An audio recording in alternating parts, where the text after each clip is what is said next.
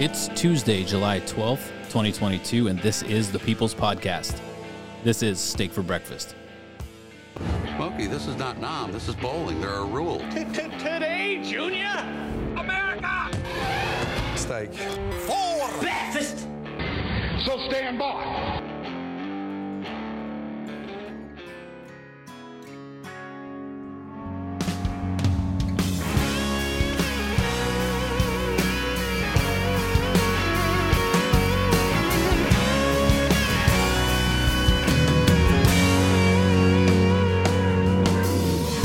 Day it was a 6-gun and a 6-string.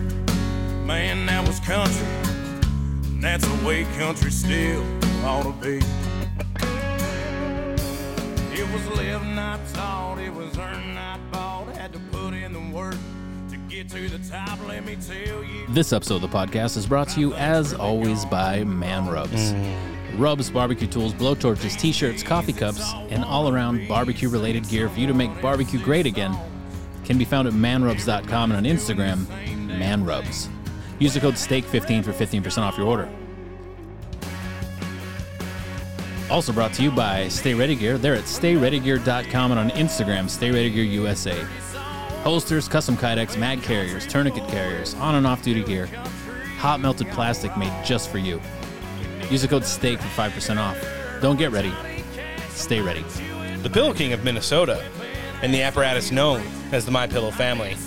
Listen, if you've seen the commercials on TV, Mike Lindell's telling you, when they're gone, they're gone. Original, version 1, My Slippers, usually $139.99 down to $49.98 when you enter promo code STEAK at checkout. MyPillow.com/steak is the website, or if you prefer to talk to a qualified pillow representative, the number is 1-800-658-8045. The top tier of ear gear and the world's most technologically advanced in-studio recording equipment can be found at Odyssey. Whether you're gaming, potting, chewing backer, and whipping ass, get those ear needs taken care of and done up right. Odyssey.com is the website. They're on Facebook and Instagram as well. Mike down at West Coast Survival Arms has been servicing Southern California for over a decade. He's a licensed FFL. If you're into the tradesies and don't live in Canada, he's got a 5-star rating as well. Newly redesigned, easy-to-use website is westcoastsurvivalarms.com. He's on Facebook Messenger and via the telephone, 619-870-6992. Steak for Breakfast backs the blue. We love our first responders, and they're always working hard. While they're off duty, they're probably wearing gear from Mediocre Medic. Sweatshirts, t-shirts, flip-flops, fanny packs, and more. Stickers and patches for while they're on the job. They've got a pretty fire IG. MediocreMedic.com is the website. And last but certainly not least, the gold standard of tactical flair, the home of the Zero Fucks Duck. We found at dumpbox.us. Still don't know? Go get yourself treated to one. Dumpbox.us is the website. They're on Instagram. They're on Facebook. Friends, don't forget to follow the show on Instagram at Steak for Podcast Breakfast or via our website at steakforbreakfastpodcast.com. There you'll find a link tree that'll take you to all our social medias, the website, our newest Substack, Telegram channel, and more. On that note, and to all our friends joining us today on the Patriot Podcast Network via the Roku app, from the Twitterverse, Instagram, Discord, Frank's Speech, and now via our verified account on True Social, welcome. Tuesday edition, Steak for Breakfast Podcast, episode 151. I'm Roan. Noah's here. Yo. Antoinette's taking a sick day, but she'll be back later in the week. Guys, we've got a great show lined up for you today. 2 of our favorite America First candidates will be joining us. Georgia 10 nominee, the man who sent Vernon Jones a pack, and Mike Collins will be here, and Mr. Joe Kent himself. But before we get into any of that, let's jump into the news. What's going on, Noah? Oh, you know. How you doing? Doing the thing. Oh, the thing. It's not quite as hot today as it was previously. Yeah, it's definitely a little bit cooler in San Diego lately, but we know that the rest of the country has been having some heat wave issues going on, and thoughts and prayers and thoughts. We know what it's like, but yeah, we had an interesting little weekend roundup. We're gonna do that for thoughts are hot too. I know everybody's really anxious to hear our commentary on the Trump rally, but that'll be on the back end of the show today. We're gonna do a little bit of weekend in review first. So apparently, the radical progressive left is running out of ideas and narratives Weird. to figure out what to do with Donald Trump. They're starting to read the writing on the wall that the J6 committee isn't going to go anywhere. It's definitely not going to lead to indictments. And even though places like the radical DA in upstate New York and some of the ones who aren't very America First down in Florida are always looking for ways to hem up the 45th president of the United States, they would much rather just take the easier route. Haven't we just figured out he's unhemmable at this point? I know you haven't heard this one yet, Noah, but I'm pretty sure you're going to be laughing when you hear it. Listen to this newest, what they hope happens to Donald Trump. How many times did you The only plan we have, this is another Republican congressman, a former Republican congressman, has said, look, we have no plan for this except sitting around hoping he dies. I did hear this. And again, this book, these conversations, it's also depressing, but it's also a fun book and it's a great piece. But no, I mean, it's these conversations happen over and over again, and what casts it in such sharp relief, and over the last few months, is you see what's happening in England, you see what's happening on the January 6th Commission. The courage that actually does happen in conservative circles is cast in such sharp relief with the putative leadership of the Republican Party. It is both a fun read, as you said, and absolutely infuriating. Congratulations. One of my Instagram NPCs that colorizes my commentary every now and then in response to my posting actually said he hopes Trump and Biden die before the next presidential race. Well, one of them might actually happen, but if anybody tuned into the Anchorage, Alaska rally this weekend, Donald Trump is a little bit more lively than Biden. He tapped into 2015 and really embodied it throughout the course of that event. We'll get to that later, but really interesting to hear. How Meet the Fake Press wanted to roll with that narrative this weekend. And, even though a couple of the people on the panel looked stunned, as soon as the guy made like an even worse joke on top of that bad one, they all started laughing and had fun with it. It must be really nice to go home at the end of the day. None of these people that do shit like this must have any fucking mirrors in their house, because I wouldn't be able to look at myself. Well, I mean, and then, if somebody would publicly wish death on Biden, I'm sure people would probably smear them in the news. Oh, this is absolutely disgraceful and blah, blah, blah, blah, blah. But if it's Trump, it's good to go. They'd probably just wind up in the D.C. gulag. Yeah. Well, Adam Kinzinger jumped on one of the ABC talk shows this weekend, and they were trying to talk about the January 6th committee. But again, it was the same kind of narrative. They want to erase the legacy of Donald Trump. They've done it through executive orders with a lot of his policies. We're even seeing this week Joe Biden's looking to eliminate the taxes and tariffs that are on China, which are going to get them back up to annually, sucking $500 billion out of this country just in trade. And then as we're speaking right now, he's en route to Saudi Arabia to get down on his knees and beg the Saudi princes for them to drill more oil instead of just coming back here and doing it himself. Adam Kinzinger talked about all of us that are in the MAGA base, and he gave a narrative which I can't say is any more disconnected from reality than unless you actually hear it. There's a lot of recent polling showing that the number of Republicans over the last year who view this as a legitimate protest on January 6th and not an insurrection has actually dramatically risen. How do you explain that?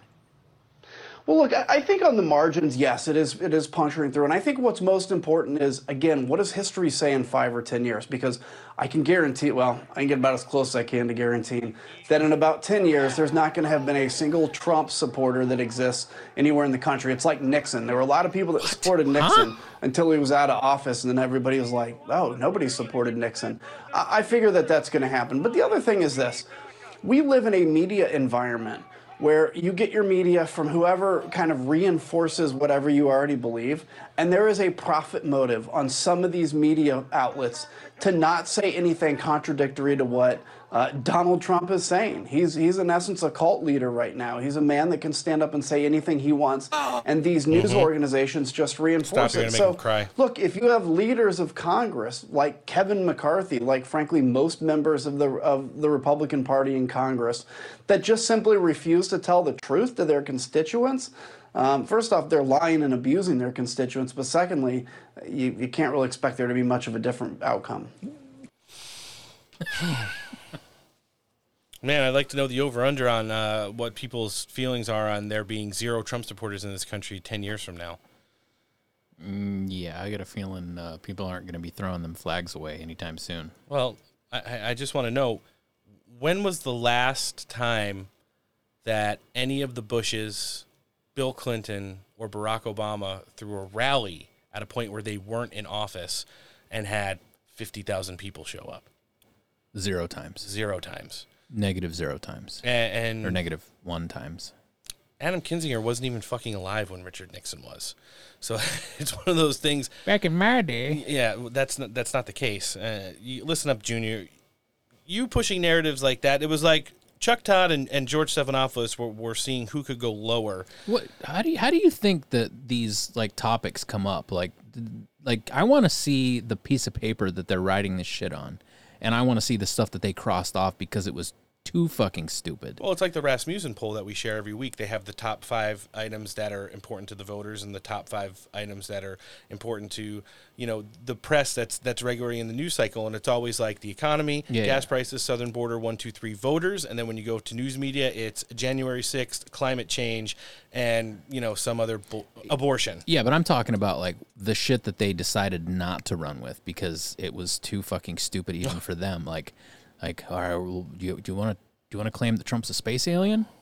Well, they did. No, we can't do that. They did have those deep space images, deep fake images of space yesterday that Joe Biden talked on. I was going to pull the audio for the show, but after listening to him ramble for 2 minutes off a teleprompter about outer space, it was like, nah.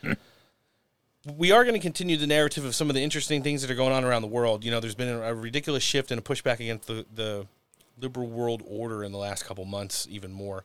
We've started to cover the agriculture workers in places like Italy and the Netherlands that are really pushing back on their governments for all the Danish farmers too. Yeah. It's been pretty crazy. In addition to that, you've had Boris Johnson step down. You've had Shinzo Abe assassinated. You've had some crazy things going on in the Dominican Republic. And something that, was on our radar last week, but just didn't make it into the narrative of the show was the complete collapse of the government in Sri Lanka, where that is a model for eat the bugs, live in a pod, live off of everything that's not real, it's all fake, and we're going to kill all of your economy and just rape your land of natural resources to use in other places, but you're not allowed to use Is that the one where they stormed the palace and then they utilized the swimming pool for a party? Sure did. Tucker Carlson had a brief breakdown of it last night. Let's hear him weigh in. One of the great weaknesses of American institutions is they have a habit of falling for the world's dumbest fads. Remember the self-esteem trend in American education?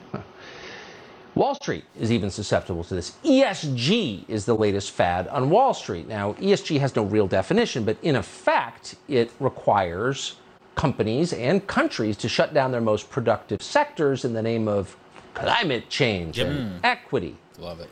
So because of ESG, Germany is now rationing electricity.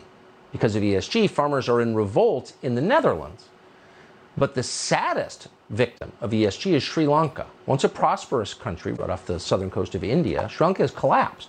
Inflation is over 50%. Food prices are up more than 80%. This week, Sri Lanka's president and prime minister had to flee the country. Citizens stormed their residences, went through their sock drawers and swam in their swimming pools. Now, it was just a few years ago that the World Economic Forum published an article entitled, and we're quoting, "This is how we will make Sri Lanka rich by 2025. Weirdly, if you search that article online tonight, it's been deleted. It's weird, covering their tracks, but not very well. So how'd this happen? Well, in April of 2021, Sri Lanka's leaders banned chemical fertilizers. Yep. Now, 90% of the country's farms used chemical fertilizers. So what happened next? A third of Sri Lanka's farms shut down completely. Now, what happens when farms shut down? Quiz. Bill Gates buys the land? Yeah.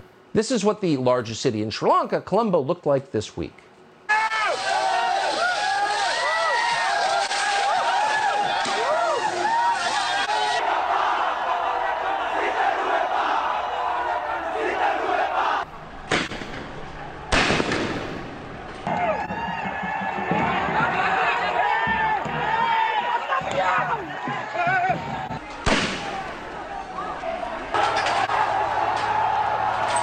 The sound of winning.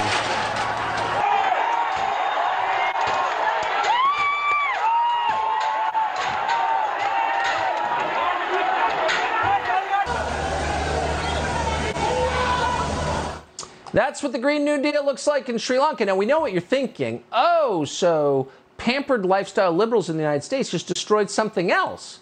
They did to Sri Lanka what busing did to American education, just absolutely wrecked it and then walked away like it never happened. So that's the downside. People's lives were destroyed. It's happened a lot. But here's the good news. Sri Lanka has a virtually perfect ESG score. Sri Lanka scores 98 on the ESG scale. That's more than double our score here in the United States. So we're going to need to step up our efforts to shut down farms. Great global reset in a nutshell, people. It took them about 5 years to completely destabilize and destroy one of their biggest earning sectors, which was agriculture in the country. And, less than 5 years later, you have people literally putting on the president's clothes and jumping in his swimming pool with it. And to put that into perspective, the things that we have going on here, we're having disastrous consequences on our supply chains. It's just a different order. The stipulations on the farmers and the stuff that happened in Sri Lanka and those places, it's slightly different than the way we're going at it, because we're just ruining it from the transportation aspect of it and allowing countries like China to buy farmland, and Bill Gates, which is probably just as good as China, to buy acres and acres and acres of farmland. And we're going to get into that in a moment. I'm glad that you brought that up. But before that, we're going to expand this Sri Lanka narrative and kind of tie it into all the other stuff that's going on via a tweet that I saw shared recently by Joe Kent, and it's an excerpt from one of Glenn Beck's shows, and he's talking about how this whole Green New Deal, Build Back Better, and Great Global Reset, the only equation that those three things add up to is disaster. The global economic elite, Sri Lanka was the jewel of Asia. The World Economic Forum showered them with praise. In one of their puff pieces highlighting Sri Lanka's leadership of the rest of the world, the article was titled, "This is how we will make Sri Lanka rich by 2025. That was 4 years ago, and now they're bankrupt. They're more than that. Mm-hmm. So what happened? Well, the usual crap that we hear from the overlords in Davos, and it was all described in that WEF article. Sri Lanka was to concentrate on a social economy, spending millions in the transformation to a new kind of capitalism. They would double down on green energy. Any of this sound familiar? How about this? Sri Lanka cut taxes, but also didn't cut spending. Yep. In fact, in order to fuel the great reset of their economy, they began printing cash at unprecedented levels. That sounds familiar. Because they had a green economy they just had to serve. And because everything went green and they needed it right now, they upended their farming and agricultural production. Any of this sound familiar to anyone? Everything had to be organic and everything had to be grown with new rules. He does rules. Now, the World Economic Forum said it was going swimmingly. Yeah. 4 years into it, we need to update the scorecard. This is what followed that initial push. Bankruptcy, inflation, default, shortages of food, shortages of commodities, shortages of fuel, violence in the streets. And in the end, the organizations that supported them and pushed them in that direction, the organizations like the IMF and the World Economic Forum, just walked away. Remember what they did to Sri Lanka the next time you hear Klaus Schwab say, now is time for a great reset. So whenever you hear him say that, whenever you hear about Build Back Better, whenever you hear about our agricultural industry needing to go green, whenever you hear about how Russia is causing the gas prices, I want you to think Sri Lanka.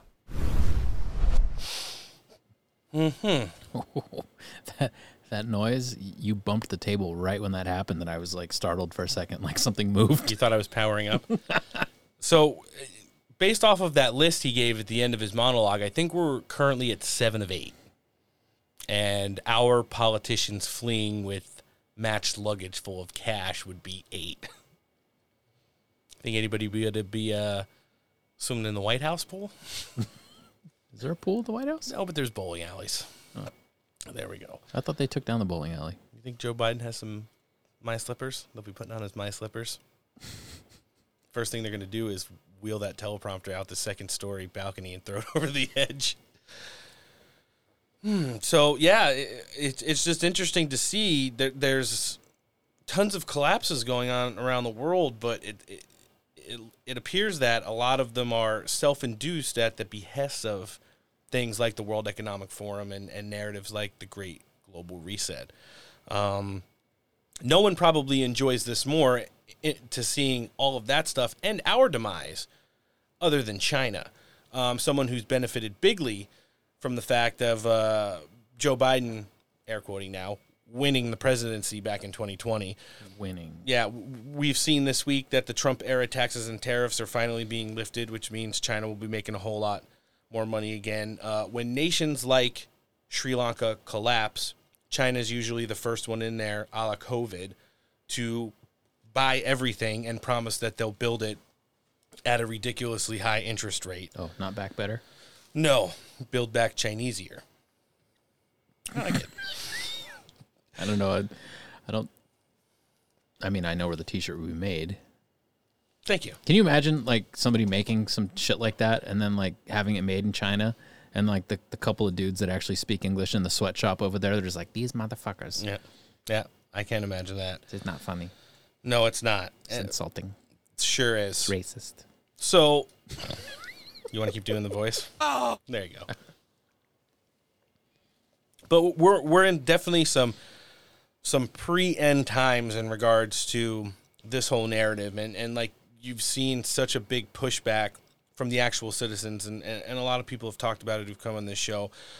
The world government apparatus overplayed their hand during COVID with lockdowns, restrictions, trying to destroy the middle class and the lower class throughout the world, and things like that. We just see right now some of those leaders and governments being held accountable, but we're still running into some major issues here. So most recently, in regards to China, people in the Trump administration who have pushed back on them the hardest, two of them, namely Steve Bannon and Peter Navarro, have come under some of the most scrutiny and more. Yeah, what's the status on those guys right now? So over the weekend, I believe on Friday it was, President Trump issued a statement saying that he was going to waive his executive privilege and allow Steve Bannon to testify before the January 6th committee. And that's pretty much at the request of Bannon because he wants to take them to task. He's tried to sue Nancy Pelosi personally in addition to, examine a whole bunch of other legal angles to maybe not testify before this committee in Washington, D.C. and things of that nature. And the same thing with Peter Navarro, one of Donald Trump's most trusted and reliable, advisors, who besides Donald Trump hit China the hardest throughout the course of the presidency. Those two have come under major attack from the radical progressive left. Tucker touched on it last night. I've got back-to-back clips on it. Let's hear them. Not only is Joe Biden ending tariffs against China, Joe Biden's Justice Department has just arrested the man responsible for those tariffs. His name is Peter Navarro. He was the most effective China hawk in the Trump administration. Fact check true. Last month, Peter Navarro was handcuffed at a Washington, D.C. airport and dragged to jail in leg irons. Why? Supposedly because of January 6th. But Peter Navarro had literally nothing to do with January 6th. He wasn't even there. But Joe Biden didn't stop there. Steve Bannon was the other notable voice in the Trump administration, warning about the growing power and malicious intent of the Chinese government.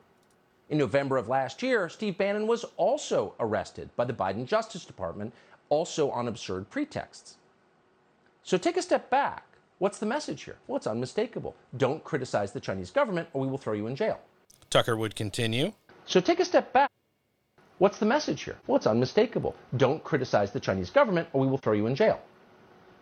Now, if you happen to be watching all of this from Beijing, as Chinese leaders definitely have been, you would be applauding. Joe Biden just arrested your loudest critics. How gratifying is that? Things are going well for you. You already control Canada, whose brain-dead prime minister is effectively a Chinese lackey. Now the most powerful country in the world is doing exactly what you want it to do. You'd be thrilled by this. Yeah, definitely plays right into the hands of China. It's something that people like Steve Bannon and Dr. Navarro teased and championed throughout the course of the Trump presidency. It's something that President Trump still talks about greatly to this day at all of his rallies. And it's some of the people like, just based off the two people that we're going to have on the show today, both Joe Kent and Mike Collins have been huge advocates for stopping the CCP from their great global takeover. So it's one of those things where, you know, Joe Biden and his ties to China by the day continue to be more revealed. We saw a lot of stuff leaking out from those devices of Hunter Biden's that have been hacked into by 4chan. That apparently they've cracked the passcodes and have gotten in there. We know upcoming guest on the show who's going to be joining us on the 15th of July. That's this Friday. Former Trump administration official Garrett Ziegler. He was in those devices 3 to 4 weeks ago, and we're going to be talking about a lot of the information that was on there this Friday when he sits down with us. So switching gears though, because I know Noah's always hungry. I don't know if you heard it, but it's not confirmed yet, but we heard she's going to be the head of Latinx outreach moving forward. Dr. Jill Biden yesterday compared San Antonio Mexicans to breakfast tacos. No, the Bogotas? Bogotas. Yeah. Oh, yeah. Ready for it? Let's hear her. She's such a queen. But we can't get those things on our own. Raul helped build this organization with the understanding that the diversity of this community, as distinct as the Bogotas of the Bronx, as beautiful as the blossoms of Miami, and as unique as the breakfast tacos here in San Antonio. Wow. Is your strength.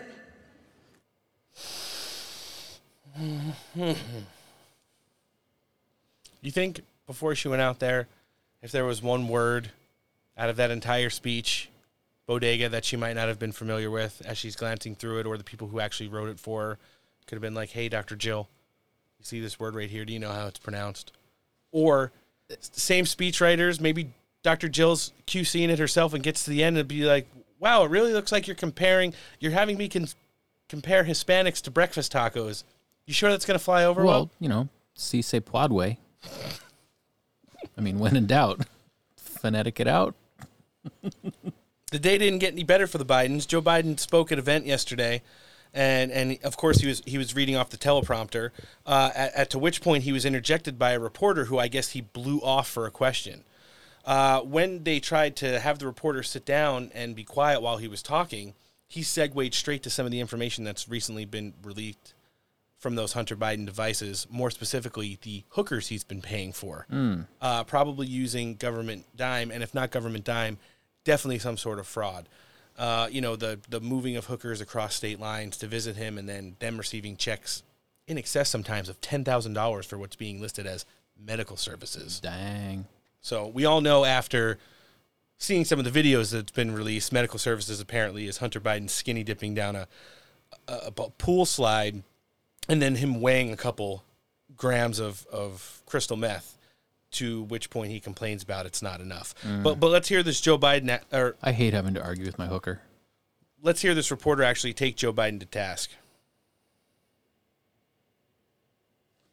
on dealing with gun violence. What do you think about Hunter? Because make no mistake. Sit down, you'll hear what I have to say. What do you think about Hunter, your son? There's a video of him arguing with a hooker about how much crack he has. What do you think about that, Mr. President? Okay? Because make no mistake about it. You hear his handlers just say, just keep reading, and he's like, okay. And he just goes right back to reading. They told him to keep reading? Yeah. Yeah, what do you feel about his son arguing about how much crack he's getting from the hookers?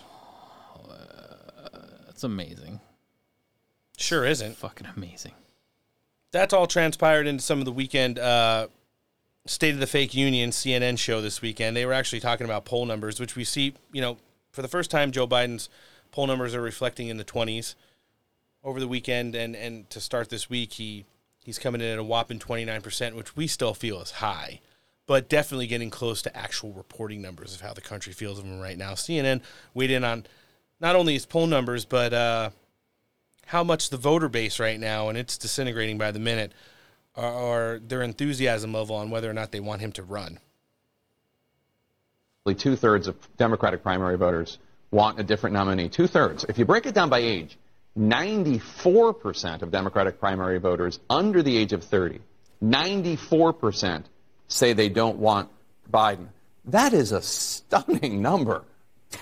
Yes. I mean, he swept his grandchildren, but other than that, I mean, like, 94% don't want him. Who are, again, 94%. Democrats under the age. What do you feel about those numbers, Noah? 94% of all Democratic voters under the age of 30 polled do not want Joe Biden to run. That is after he received the most votes in the history of the galaxy. Well, I mean, it says a lot. It says a lot for the people that are still out there just slamming their heads up against the door going yay for Biden. That 30 to 35% that Kash Patel talked about. Vote blue no matter who. Mm-hmm. That's the dumbest fucking thing. You've lost a large majority of that 35%. Like, I don't even think there's that many people that vote red that would vote red no matter who. Mm-hmm. Or whatever rhymes with that. Mm-hmm. Vote red till you're dead.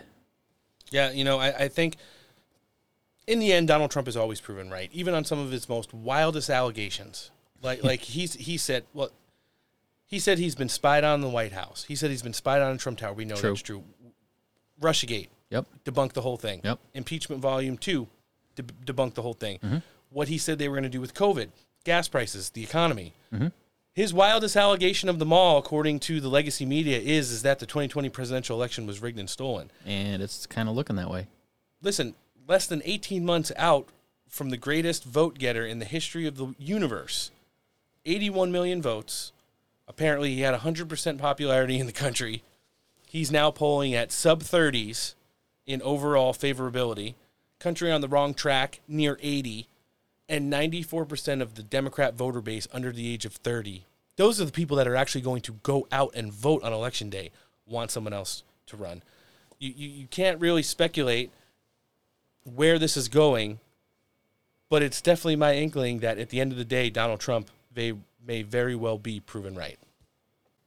All right, coming in first on the show today, he is the Republican nominee in Georgia 10. He just won a huge runoff election victory in same district not too long ago, and he's joining us again on Steak for Breakfast. Mr. Mike Collins, thanks for coming back on with us.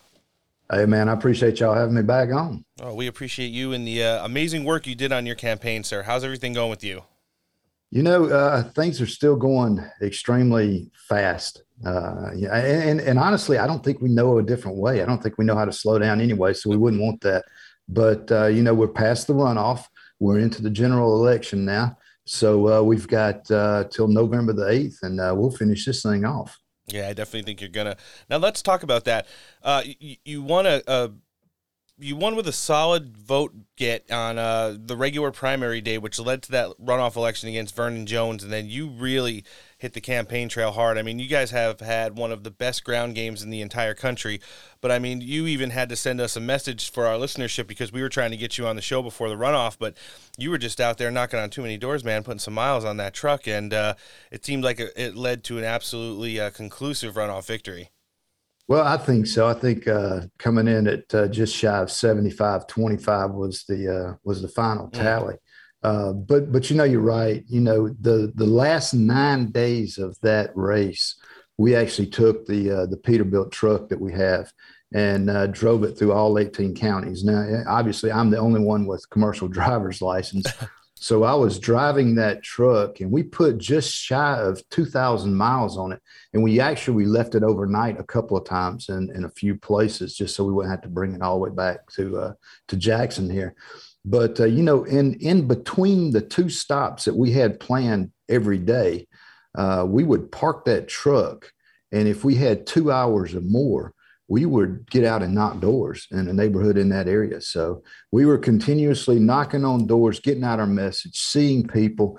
It was an incredible time. By the end of that thing, people were it was amazing how many people were showing up early in the morning, lunchtime, or either at 5 o'clock in the afternoon after they got off work, wherever we'd be.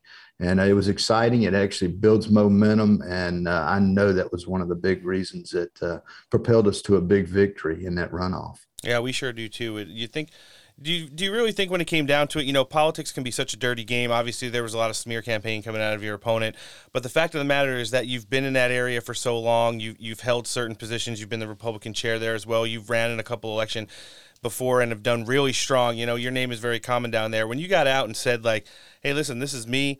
This is what I'm here for. You are America first. You supported Trump era policies, and these are some of the things that our country is not experiencing right now in any way, shape, or form. Do you really think the voter base down there, that was the big connect that knew, they had the safest and most reliable vote when they voted for Mike Collins? Yeah, I think you're hitting the nail on the head in a lot of different ways. First of all, yes, I've been in business here in Butts County. Just my wife and I'm second generation at this, but we've had our own business here in this area for over 30 years. So this district is not new to us. We didn't move in. We weren't not from the district. And I think it's funny, even my Democrat opponent, she's not from the district. So we continue to battle people that aren't actually living here and voting here. But people have always known us. And so when the attacks started coming to me and about me personally, about my business, and then even about my dad, who was very well known in the whole state of Georgia, people were able to really look through that, see that, and identify that none of that's true. And I think that they actually saw that there was a huge difference in someone that has been in private sector, in the private business their entire life. Now, yeah, you're right. I've been working in Republican politics. I've been the chairman of Butts County here for over 7 years.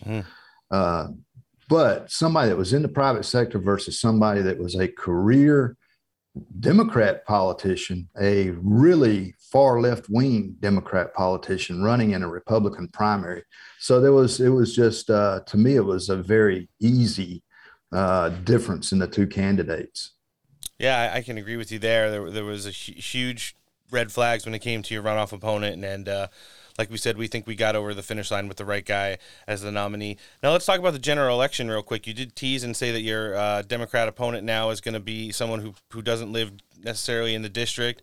I'm sure she's going to be running on some of the same tricks and non-political, moves that the establishment does to try and harm your campaign. But why don't you let our listenership know a little bit about them and what the general election matchup looks like? The general election is going to be the same thing that we ran in the primary. We know we are a strong Republican district here in the 10th district. We know that. And when they redistricted us, it actually moved her out of the district, which made us even stronger as far as a Republican district here in the state of Georgia. But we don't take anything lightly. We don't take anything for granted. And we will continue to run the same campaign that we always have, which is we have never, ever changed our message. Right. The same message I gave on day one when I got in this race is the same message that I gave when I was thanking people who voted and put us in this nomination. And so we won't change that. We won't change the way that we run.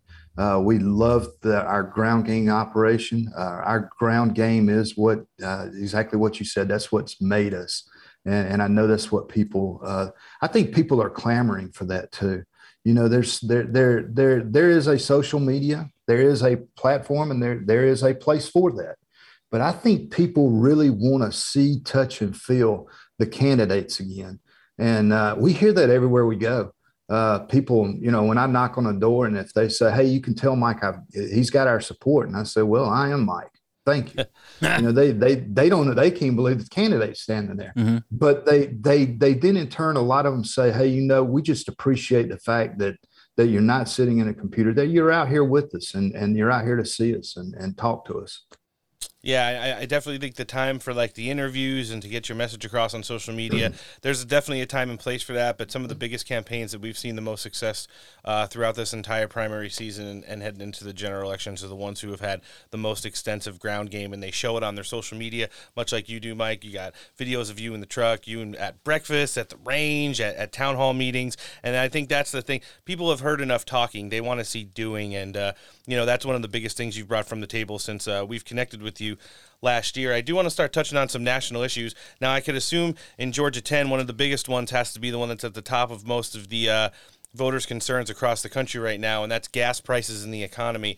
You know, we've all seen on the news over the course of the last few weeks, Joe Biden and his cabinet members taking to task people like Kamala Harris and Pete Buttigieg and Brian Reese go out there on the news talk shows and talk about, you know, the great global liberal reset and not caring about gas prices and things of that nature. And they want to talk about things like, you know, January 6th and things that aren't important and climate change to the voters. And how are the people right there really hoping that, you know, you could bring a new flavor to the table there when you get into the Beltway and want to get this economy reined in?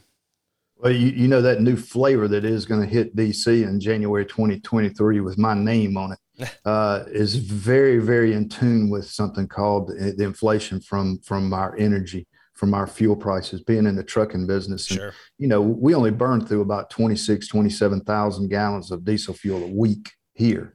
And we're a small trucking company, you know, just north of 100 trucks. But that is still first on most people's minds, because that drives everything from your, not just your fuel prices, but your food, your clothing, everything that you get is in some relation to petroleum. Right. I mean, if it wasn't, if we didn't have petroleum products, you wouldn't have a lot of the clothes or anything else that you have in your home. It's not just the fuel that you put in your car. And until we get a handle on the fact that we have fuel, we have oil right here in this country, and we need to be energy independent again, you're not going to get inflation down. There's two big things up there. That's one of them. And we've got to get back to drilling right here. And as soon as it may take you 6 months, 9 months, or a year to actually drill the first hole, but the minute that you say that we are back on track to drilling here, you're going to see fuel prices start to come down right then. But until we get a handle on that, until we get a handle on those folks up there spending our money like it's water, they're sending our oil to our enemies. We are, are sending $39 billion in profit to the Middle East over there to buy oil. We're still going to be in a major hurt. We're not at the end of this thing yet. In our industry, as a matter of fact, we're seeing a number of small trucking companies that are there. I think the last time I talked to you, I told you owner operators were shutting down for 90 days, but now we're seeing just small 4 and 5 to 10 truck operations. They're beginning to close down. They can't continue to run in the red. So those are two big issues, and they'll be first and foremost when we hit the ground running in January. Yeah, some of these smaller operations, like 10 truck operations, like you mentioned, I mean, those guys are probably ruining their credit, losing their homes, you know, losing trucks to, you know, like they almost had it paid off, and then they're just going to straight lose it because they don't have the money now. Yeah, 98% of the trucking companies in this country are 10 trucks or less. Yep. And it's one of the things right now. It comes to the point where, you know, inflation is you know, they're speculating that it could raise another 2 full % by the end of August. And at the same time, Joe Biden's on a plane right now heading over to Saudi Arabia to beg the prince for them to produce more oil. So it's interesting to see that narrative. I am going to continue to stay in geopolitics, Mike. We saw yesterday another $400 billion in money is going to be allotted for Ukraine and weaponry that's going to go over there. We've seen this conflict from day one not really produce any of the results that the world market has proposed to us. The hardest sanctions in the history of sanctions have saw Russia's currency become galvanized. We've seen Russia now telling who and how much and what exactly of their products they can get, and they're kind of holding a lot of Europe hostage when it comes to petroleum and natural gas. And we really don't see a military outcome that's going to favor either side in this conflict. It should have been tried to be resolved diplomatically a long time ago, but it seems like it has a lot to do with money and optics going into the midterms, and the administration is going to continue to use this as one of their carrots to dangle over the heads of their voters. You know, if they could just continue to vote Democrat, we'll make sure that we stop Vladimir Putin. We all know that's a whole bunch of nonsense, but what's your take on the latest coming out of the quagmire that's become Ukraine? No, you're exactly right, and it's more the same old. What you're doing is you're seeing Ukrainians getting killed. You're seeing Putin get rich. And he holds all the cards. He can go as slow and as fast as he wants to. And the whole time he is making money by the boatload because of his oil and everything is continuously increasing, and the guy's getting wealthy off of it. Now, all he is and all Russia is nothing but a thug gas station over there. And if we're sending money that we don't have to Ukraine that we shouldn't be involved with, and it is causing them to lose their lives when they should be negotiating to get out of this situation and to settle this situation. And we're not doing them any good.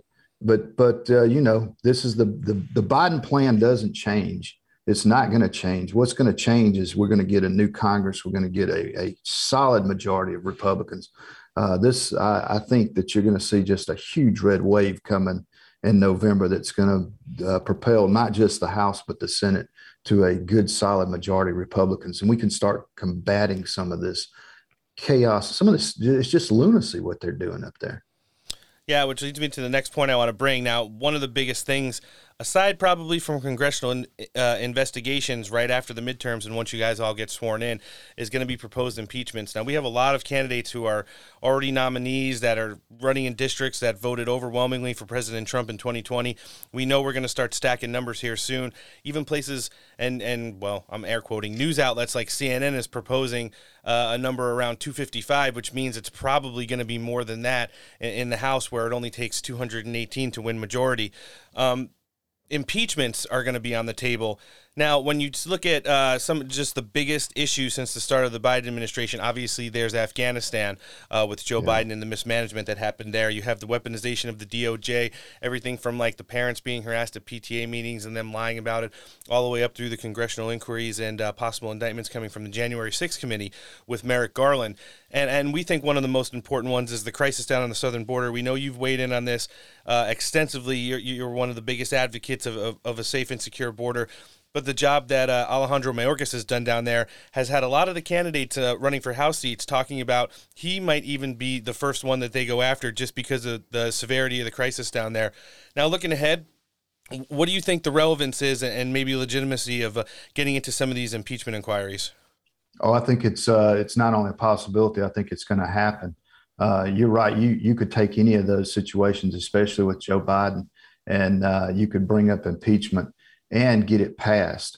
And once we take over the majority, I think you'll see, I think that what you're going to see is it's going to be even more important what we do as far as leadership in the House, who we pick as Speaker of the House. Because if you start getting through impeachment with Biden and Harris, obviously you'll be down to your Speaker of the House will be president. And there've been numerous incidences in which you can impeach Bill Biden on and his administration. That's I don't see that as just fodder anymore. That's going to happen. Mm-hmm. Well, I like it, and that's going to bring me to my last question for you, Mike. It's proposed leadership. We all know Kevin McCarthy is one of the people that's vying for Speaker of the House. He's got a pretty big faction up there of, we'll call them establishment Republicans. We did see some clarifying verbiage coming out of Trump world not too long ago, where he was taken to task during an interview about endorsing Kevin McCarthy for Speaker of the House, and Donald Trump says, we're not talking about that right now. We're talking about the midterm elections. That's what I voted or decided to endorse him on, and I'm not endorsing him on anything else. It might be sending a message to the House Republicans there that if there's ever a time to maybe challenge him for party leadership, it may be now at such a critical juncture for our country. What do you feel in regards? Do you feel like it's time for a change in the House leadership there? We've gone through this whole January 6th thing. We've covered it extensively. We've had so many legal, know-hows come on and talk to our audience about it. Real constitutional lawyers who have worked major cases like this in D.C., huge terrorism cases, finance cases, and stuff like this. And they can't believe that House Republicans have let it, get to this point.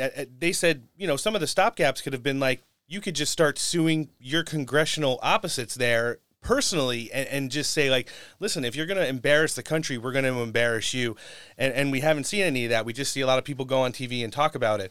So what do you think in regards to House leadership and what a potential person to have the gavel might look like? Well, let's start with the January 6th TV show that's going on, because that's what it is. Yeah, sure is. The Republicans weren't allowed to have any representation from lawyers, weren't allowed to subpoena anybody. So the two so-called Republicans that we've had on there should have been out of the caucus a long time ago. Yes. The Republican Party has internal problems, and that's that we don't hold people accountable. We have given the Republicans the majority before, and they've squandered it. Paul Ryan did that for us. We still got Obamacare, and we didn't have to have that. We could have taken care of that. Mm-hmm. But when I talk to people about leadership and what I'm looking for, it's kind of, I think I'm in a really different situation in the fact that we didn't have any help coming from anybody to win our race. The people that I'm obligated to are the people that voted for me, the thousands of people in the 10th District of Georgia. That's who I owe my loyalty to.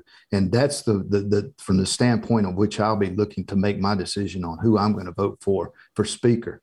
And when I look at a speaker, I'm looking for somebody that is going to stand up, make goals, set people in position to accomplish those goals. And then if they can't, hold them accountable and get rid of them and get somebody else in there. Now, I haven't seen anybody step up to that point yet. So I'm like the rest of us. We'll see who gets elected in November. We'll see how it comes out and who starts rising to the top that can lead our party and become a great Speaker of the House. And we'll get a lot of stuff done. Yeah, I like that way you look at it. It's easy for people to come on and say I'm a hard no on Kevin McCarthy, but when you don't really have a backup plan or you just go to old reliable, be like, well, I like Jim Jordan. Well, we all like Jim Jordan too, but he's also been there through a lot of this, and we want to see him get together with a coalition of America First Republicans, which we know he is, and really start taking these Democrats. We have to start playing some of the games that they're doing. They've literally ruined people's lives. They've ruined people's careers. They've ruined people's finances. We saw just recently what they've done to people like Steve Bannon and Peter Navarro. It seems like if you were, if you weren't established enough in the Beltway and you had any connection to Donald Trump, you could just expect the rest of your life to be one that's, filled with harassment and financial dismay. And we can't have that. We have to stop this whole narrative and the way that they're doing things right now, and we need to reset it to the point to where we're just getting back to politics, like you said, Mike, that better serve the people of places like Georgia 10 and the rest of the people in this country. That's it. You even see a lot of the J6 stuff floating down to the state level, especially here in Georgia, mm-hmm. with some of the candidates that are running on a statewide level. So this J6 is branching out, not just in Washington, D.C., but they're trying to destroy Republicans all across this country. Yeah, and it's one of the things we're going to have people like you, as someone who's in the way of them actually going after the citizens. They're going to have their politicians standing up for them and, help making this, Congress great again moving forward.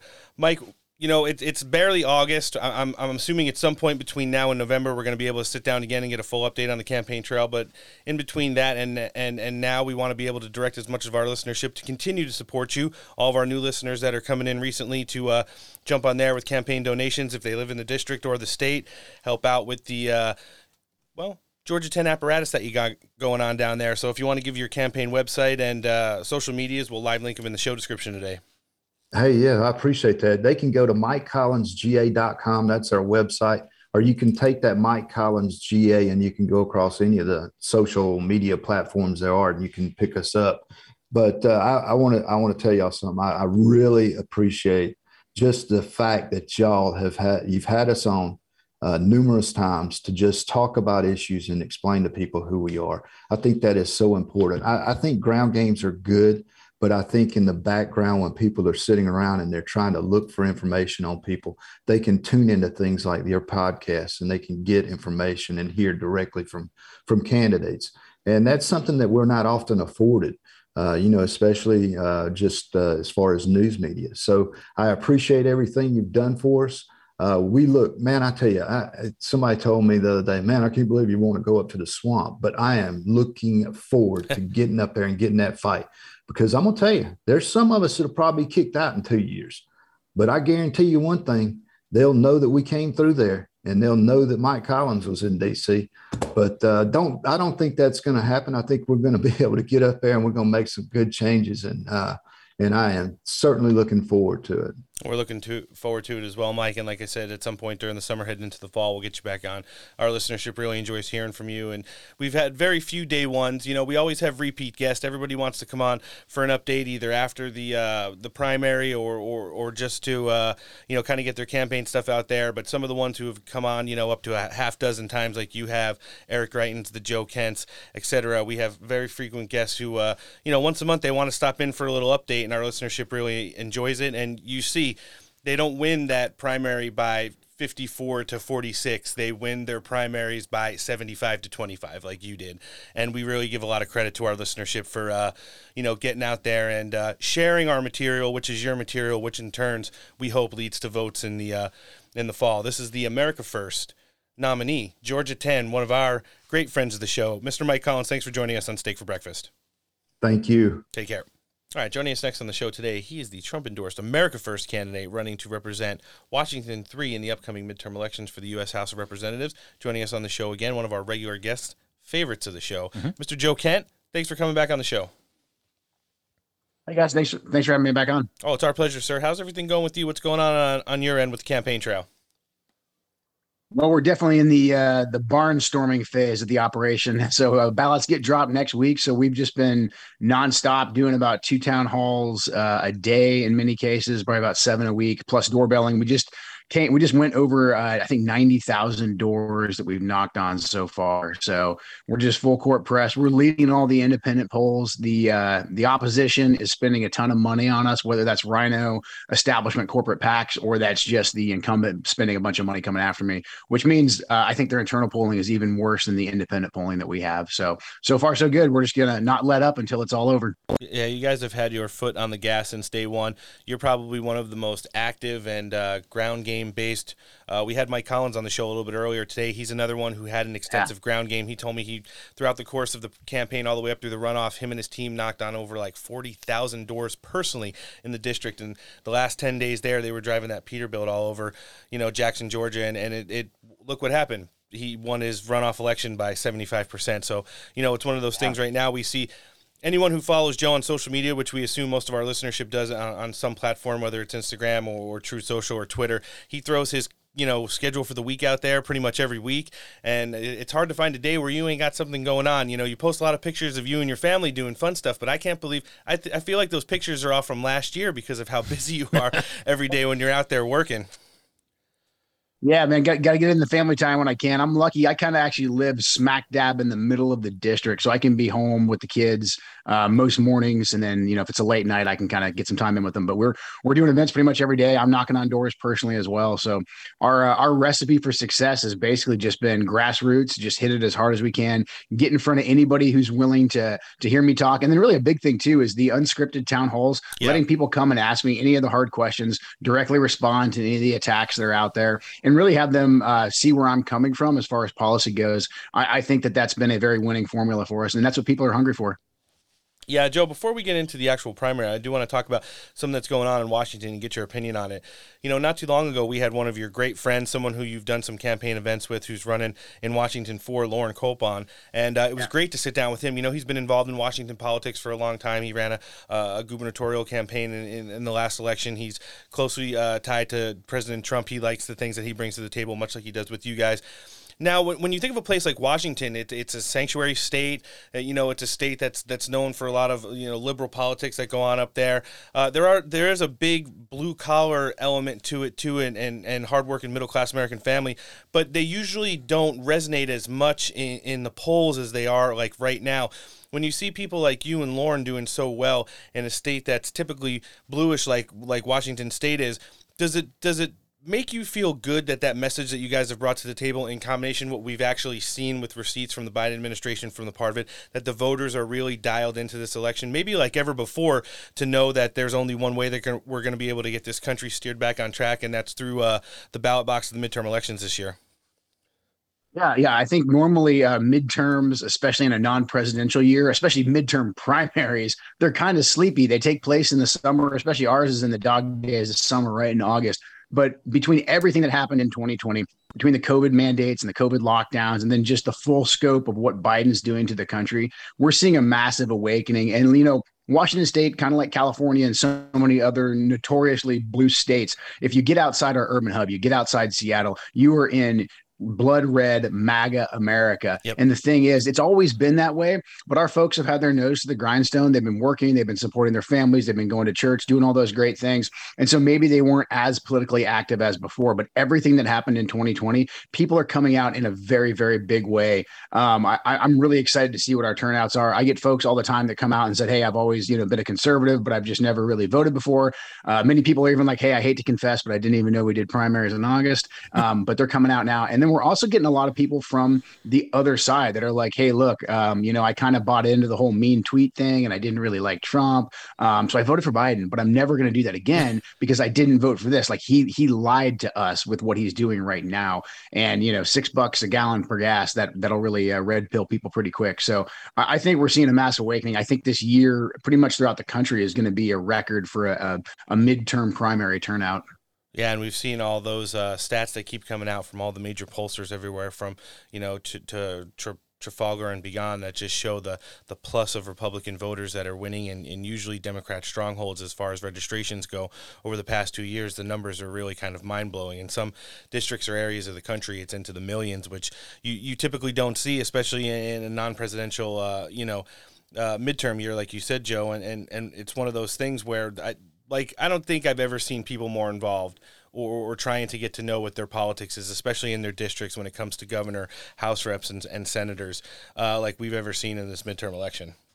That's exactly right. And people are realizing, too, I think for the first time, that it's every single race that matters. So I do a lot of campaigning with other America First candidates out here that are running for everything from school board, all the way up to the state rep races to Secretary of State and all that. And people are just coming out and they're asking hard questions. They're getting very, very informed. I think we're seeing a lot more informed voters that know exactly what the duties and responsibilities of, federal Congress versus your state reps versus your city councilmen. So, I mean, right now, it's just a massive, I think, populist awakening. And this really, when you think about it, this is what the left fears. They don't want an informed electorate. And so now people are getting access to information. They're being proactive. And the left's absolutely terrified. And that's why they're trying to grab every single instrument of power that they can and wield it against us.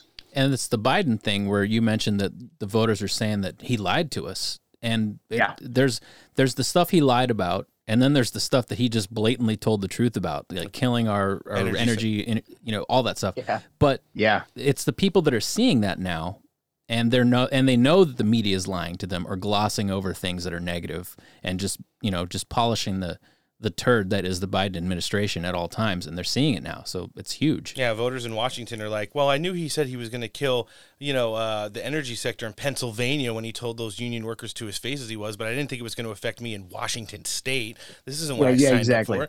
So, let's talk about the primary a little bit. The date's coming up. We're just a few weeks out now, and Jaime Herrera Beutler has probably been one of the worst House reps in the history of the Republican Party. She's voted on so many America Last policies. It's pretty easy to find one you could throw to the dartboard. COVID relief. She's voted for impeachment. She's voted to defund the police before, and it's one of those things. Now she's campaigning on all the opposites. Jungle primary, regardless of the political affiliation, top 2 vote getters get in there. Most of the polls are showing that you guys are, resonating to the top. What are some of the things you're really trying to hit her on, Joe, as you're trying to finish strong across that finish line? Yeah, like I said, there's so many to choose from, but really what I want folks to concentrate on right now is that the inflation causing spending of the Biden administration, killing off our energy sector, that wouldn't have been possible without Republicans like Jaime. So Jaime has voted against the energy industry on multiple occasions. She voted to approve Biden's budget. She voted to approve the raising of the debt ceiling. That's absolutely essential. Law and order, just like down there in California, that's up on everyone's radar here in Washington State, especially in the district, because we're a stone's throw away from Portland, Oregon. So our law and order situation here has been horrible. Jaime literally in 2020, because she thought it would be politically expedient, she voted to defund the police. She was one of the Republican sponsors of the Walter Scott defund the police bill. Thankfully, it didn't pass, but Jaime tried to get that across the finish line. She also voted to stop Trump from deploying federal resources to go after Antifa and BLM as they were marching into our district, past her district office to vandalize property and to assault our citizens. She voted against the construction of the southern border wall, amnesty on multiple occasions.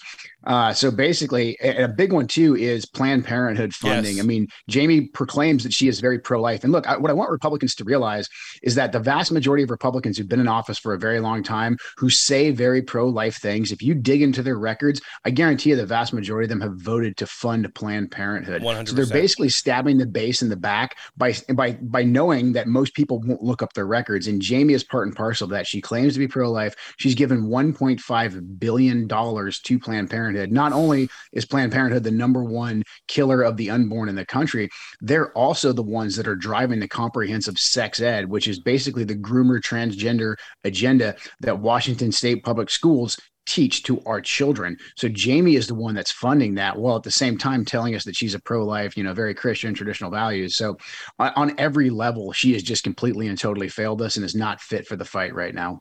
Yeah, it's so weird. I was thinking about it last night, and I'm comparing some of these Republican primaries across the country, and one of the ones that really resonates with your district, Jamie Herrera Beutler is really like a carbon copy of Senator Mastro in Nevada. She is like literally the House representative version of her. Their voting records are almost identical. They are completely obscure, like almost actors who kind of just slid into a sleepy election and got into like a really big important seat. One's a House rep, one's a senator for the U.S. Senate, and both of their voting records are just absolutely America last. It's like either someone got in their ear about going against President Trump during the course of his administration, or they just got, completely bought and sold out by the lobby groups, and now they're working on, like you said, people like Planned Parenthood and all these other America Last policies. It's really interesting to see, and I think with as much popularity as you've garnered on a national level, Joe, you have to think when it comes down to your specific House race that the voters in your district are going to answer the call and really make a change to get somebody else in there. It's going to provide real leadership in the House of Representatives. That's exactly right. Yeah, I mean the big national issues, and then I'm always grateful for the national spotlight and all that. But those issues are really resonating here in the district too. I think the old kitchen table politics of yesterday, they've really been blended at the very national level because people now can connect the dots. They understand that Biden killed off our energy sector. That's why they're paying so much at the pump. But they also understand that Biden couldn't have done that without Republicans enabling that. So these what were once very, I think, esoteric kind of national issues, they're down at the grassroots level, and people understand that. So when we talk about energy independence, it's not like this obscure America First talking point anymore. No. Same thing with supply chains and returning our manufacturing. People understand that. Like, we're right here in the heart of timber country. People understand what the devastation that globalization has brought on and how that's affected people here at the grassroots level. And they're really sick of Republican politicians like Jamie coming in and saying, well, yeah, but hey, guys, I got a couple $1 million for this grant or that grant, or we built a recreation center somewhere. People are demanding way more performance out of their elected officials. And I think we have President Trump to thank for that, because he was big on, promises made, promises kept. What are you doing right now to fight for Americans? And the old Republican politics of yesterday, they just simply don't answer the mail. No, you're 100% correct. And it's pretty funny. I wish we were a large enough apparatus to like have a scripted conversation where we could have just fed you questions, but you led me perfectly into my next one, Joe. We've heard, okay, so let's just 2 years ago or towards the end of the Trump administration, when we were at the height of COVID, you used to hear catchphrases like New World Order, Liberal World Order, Great Global Reset and all this stuff, World Economic Forum, and people would say that's kind of for like the fringe, the tinfoil hat wearing, basement dwellers. It's not real. And then over the course of the last couple of years, we have seen so much stuff come to the forefront overtly. We've seen, documentation presented. We saw the Great Global Government Summit not too long ago. We saw Brian Reese, one of the spokesmen for the Biden administration, come out and talk about the liberal world order and how they're trying everything they can tooth and nail to protect it. It's no longer a conspiracy theory rhetoric. It's real. And we've even seen as currently as this week, there's some leaked audio from the WEF out in England or Europe that shows, them talking internally about, doing the gas prices the way we're doing it right now isn't working. If we turn it up a couple more dollars, it really might, kind of destroy the middle class. We've seen governments collapsing all over the world. There's stuff going on out in the Netherlands. We've had what happens in Sri Lanka. Boris Johnson has stepped down as PM of England. Shinzo Abe was, of course, assassinated last week. We're seeing huge protests in modern countries in places like Italy. And it seems like the world is finally starting to push back on all the things that have been kind of thrown on them for the last, 2-3 years. You're huge into geopolitics. You've been all over the world at different levels for all the different jobs that you've held throughout the course of your career. What is some of the way outside looking in that you see this whole narrative spinning right now?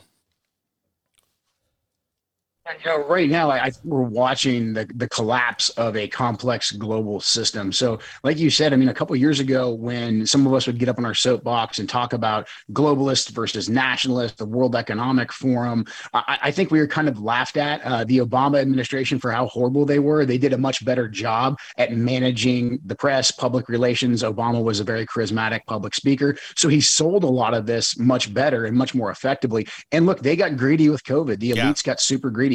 They saw they could use the pandemic as a way to really just ram through their most wildest and craziest fantasies, and they tried to do them all at once. And that the reverse effect of that has been the collapse of the complex global system. And now the American people are like, oh, wait a sec. A lot of the things that the people I thought were crazy were saying, they're actually correct. When Trump said that we need to produce things back here at home, we need to not be reliant on the Chinese Communist Party. We need to avoid foreign entanglements. We need to actually have a border. Those things right now are right up in people's faces. And this is why I say what the Democrats are doing right now, it's so incredibly dangerous and very, very unique. Any other time, I think, in history, even going back to just 8-10 years ago under Obama, if we would have gas prices spike this heavily and it was affecting the American people every single day, I think savvy politicians on the left would say, hey, we got to stop this. Yeah. And they would be doing everything they can to fix it. They'd put their spin back on it. They'd blame the other guy. They'd do the typical political things, but they would be trying to win popular support. The Democrats, they're not trying to win popular support anymore. They're not trying to win arguments anymore. All they're doing is simply seizing every single lever of power that they possibly can, and they're trying to wield it over us. So we're in a completely different political sphere right now, and I do think that people are seeing that. So everything that the left has tried to do, I believe that they pushed entirely too hard, and now they're going to have to deal with this massive army of the awakened, not just in America, but throughout the entire world. No, you make a whole lot of sense, and we're seeing all of these things, and it's so crazy how the whole world has been popping off basically since the start of the Biden administration. But in regards to national leadership in all of these countries, to see some of the largest figures either stepping down or get overran, and then in some of the smaller, less modernized countries, to see just complete revolts going on, and governments being overthrown by their people. It's just wild times we're living in. Joe, one of the things we've been talking to a lot of our listenership about now, we know you're still in the primary season, and a lot of your focus is on that, but you could probably kind of tease a little bit to a couple of things following the election there, and heading up into the general in November. One of them is holding this administration accountable. Some of the big players in the Biden administration, including Joe Biden himself, for things like Afghanistan, Merrick Garland for the weaponization of the DOJ and in alignment with the January 6th committee, and then Alejandro Mayorkas for the disaster that's going on our southern border, are three of the big names that a lot of people who are running in both House and Senate seats have proposed that should be up for impeachment due to, misdemeanors and high crimes that they've been committing since the start of their administration. Do you want to weigh in on a couple of those players and maybe how you feel on some of those things legitimately? Yeah, certainly. So when we swear in, when Mike Collins and I and a bunch of other America First folks swear in January, our job is impeachment, obstruction, and congressional oversight. We have to stop the Biden administration dead in their tracks. Impeachment, that starts at the top. Joe Biden and Kamala Harris. So they've met the standards for high crimes and misdemeanors in a way that no other president and vice president ever have before. The invasion that Biden invited on the southern border, leaving Americans on the battlefield in Afghanistan, and then just last week, the revelation that at a time when Americans are being strangled at the gas pump, we're taking our strategic petroleum reserves and sending them not just to Europe, but we're also sending them to the Chinese Communist Party. Those are clear grounds for impeachment for Joe Biden without even touching the corruption uncovered on the Hunter Biden laptop. That's a whole nother article of impeachment. Kamala Harris, she's responsible for the border for one. And then in 2020, she was the lead fundraiser for Antifa and BLM as they murdered Americans and destroyed cities. So it's very, very clear we can impeach these folks. It's also very tactical as well. Look, the Biden administration's had their pedal to the metal for the last 18 months. They need to start playing defense. Impeachment is how we get them on the defensive. We need them waking up every morning and wondering who we're subpoenaing. Look, the Democrats jammed up Trump on nonsensical impeachments, and they really jammed up the administration for 4 years. Trump still got a lot done, and he deserves credit for that, but he was obstructed by impeachment. Well, Turnabout's fair play. We're gonna give it back to them with both barrels, and then we start going through the administrative state, the bureaucracy. And so folks like Mayorkas, the folks like, Fauci, I think is number one. He's the first guy we got to start with, because COVID has absolutely decimated this country. Not only the Americans who lost their lives to COVID because Fauci was lying about the origins of the virus, suppressing therapeutics, but also the lies that he's told on the floor of Congress to Senator Rand Paul and to Senator Johnson. He's got to be, I think, one of the first guys that we go through and hold accountable. Real criminal charges should come from that. And then same thing with Mayorkas and DHS, because they let the border get overran. They are the ones that are responsible for this controlled flow of illegal immigrants coming into the country.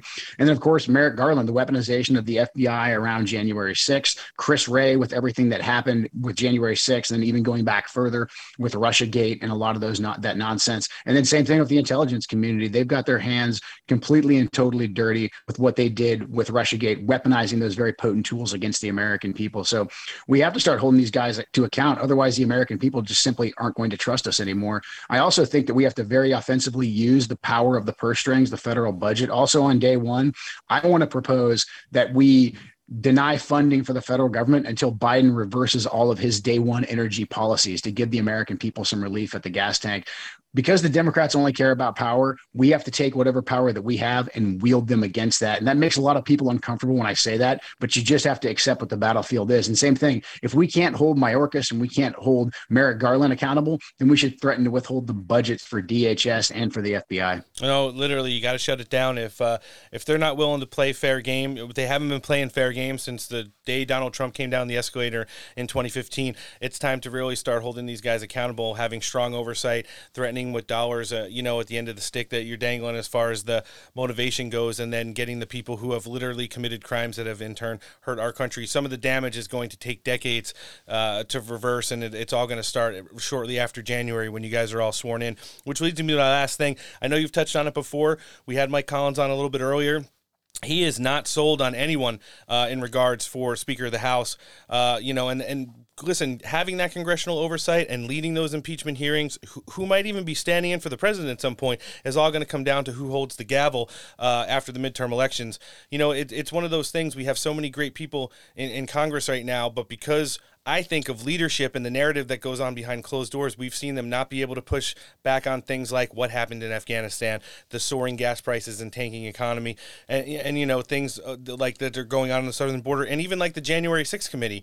I don't know how Republican leaderships could have literally let this go on for so long without finding some kind of legal recourse to end it. And, it's just such a waste of taxpayer dollars that they've been able to conduct a pseudo third impeachment trial for Donald Trump, which is going to yield the same results. He did nothing wrong, and if he wants to run for president again, we all feel like he's going to be announcing it shortly. In regards to House leadership, which is the only thing that you're going to have control of after January, what are some of the things you're looking for in a potential speaker, and what are some of the ways you're looking to go as far as forming a real coalition that's going to push back on the Democrat Party?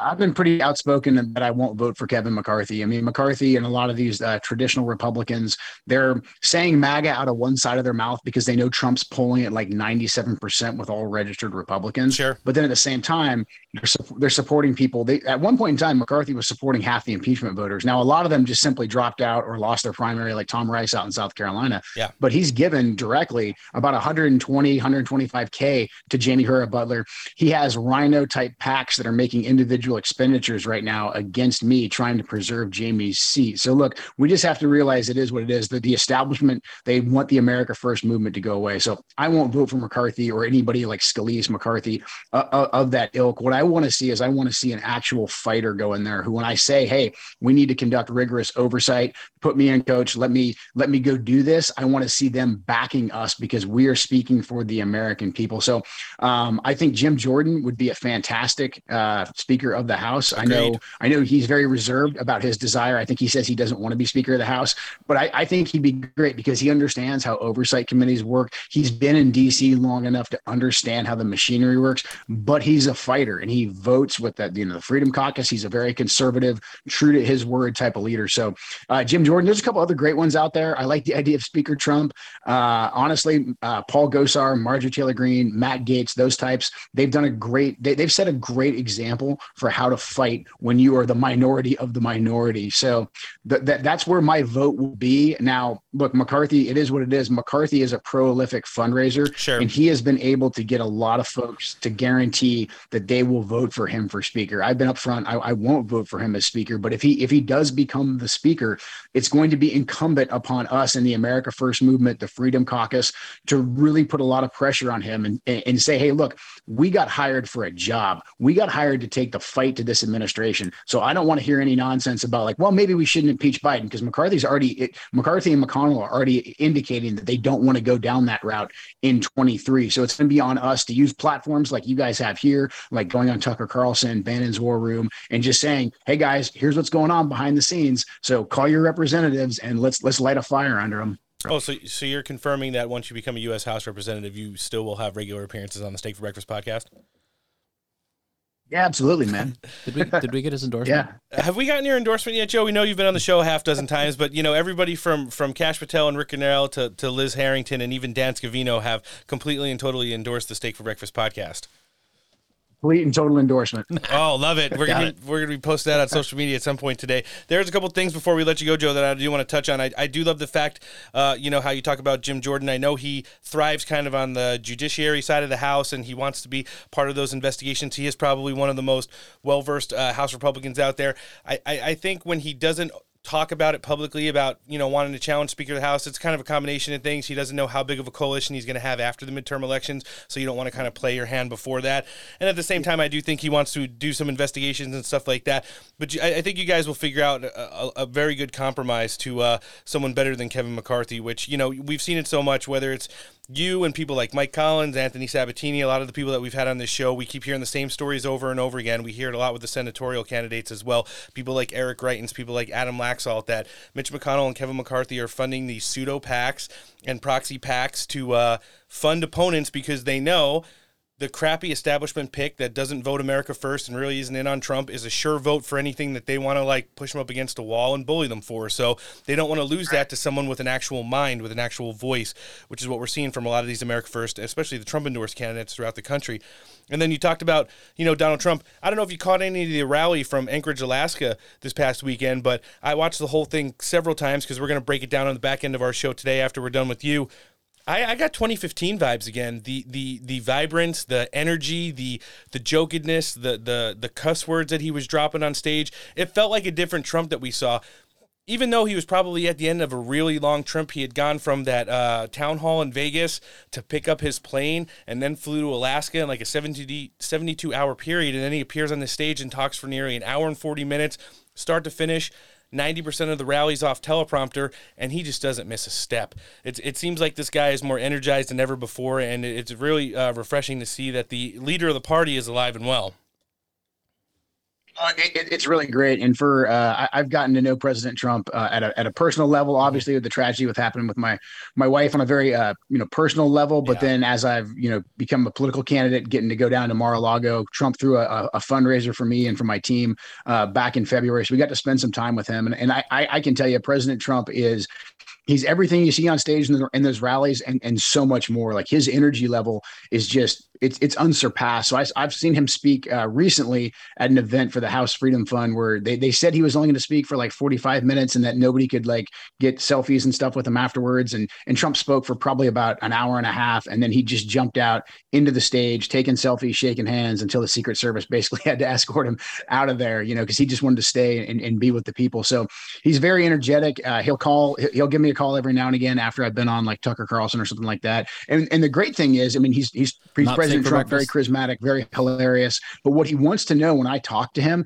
is he wants to know what people are saying at town halls. Yeah. He's like, hey, when you talk to people, what are they concerned about? And we talk about people are still hung up on the election. People still feel like we got a raw deal in 2020 and they want to see real action taken. Inflation. He checks in on all those key issues. And so I just think that's really remarkable for somebody who's at his level. And again, the way in which his mind operates and the speed at which his mind operates is just really incredible. And so I don't know anything specific, but I'm hoping and I'm guessing he's going to announce soon for 2024. And that's going to be exactly what our movement needs. Sure. No, it makes a whole lot of sense. And it's one of those things, You know, it's pretty funny. We saw the New York Times and Atlantic publish articles over the last couple days, especially over the weekend. Their big Sunday op-eds were talking about how Joe Biden's age is really starting to show why people like him at that advanced stage of their life shouldn't be holding like the highest offices in the land, especially the highest office in the world. And then you see Donald Trump, who's like just 2.5 years younger than him, go out and actually lap an entire audience for an hour and 40 plus minutes on Saturday night. And that's just one of 3 rallies he's going to do this month. In addition to all the other events, he's doing the Faith and Freedom tour all over the country, and he's doing town halls with a lot of the America First candidates like he did with Lex Alton and Lombardo in Las Vegas last week. And it's just crazy to see, you know. Well, the guy can speak for 2 hours and the other guy can't speak for 2 minutes. Exactly. Right. Off a teleprompter. Oh, yeah. Repeat the line. There you go. Yeah. So, Joe, you know, this is awesome been sitting down with you. I'm speculating, well, obviously it's going to be the last time before your primary, which we wish you the most absolutely best health and luck in. We know you've done such a good job. You've earned it. You deserve it. And we know that if anybody's not going to take his eyes off the target, that's a really bad pun, but one that's very applicable to you, Joe. We know it's going to be you. So moving forward, if any of our listenership or new listenership coming in now doesn't already follow you and can help support you on our social medias, can you give yours out and then your campaign website? Sure, yeah. JoeKentForCongress.com, I think, is the best place to go. There's a link tree to all my social media on there. Whatever platform you're on, I'm on as well. Take a look, too, at the schedule of town halls. If you're in the district, chances are I am coming to a location near you. Come on out, ask me any questions that you have. JoeKentForCongress.com is the touch point for all that. So my goal is to reach everybody in the district who's willing to hear what I have to say. So look forward to seeing everybody out of the town hall. And we look forward to seeing you have much success in the primary up there in just a few short weeks. When's the primary, Joe? So voting starts on the 15th when the ballots get sent out. The big day is August 2nd. But if you're in the district, you should already have your voter's pamphlet. And next week, you'll probably see an actual ballot in your mailbox.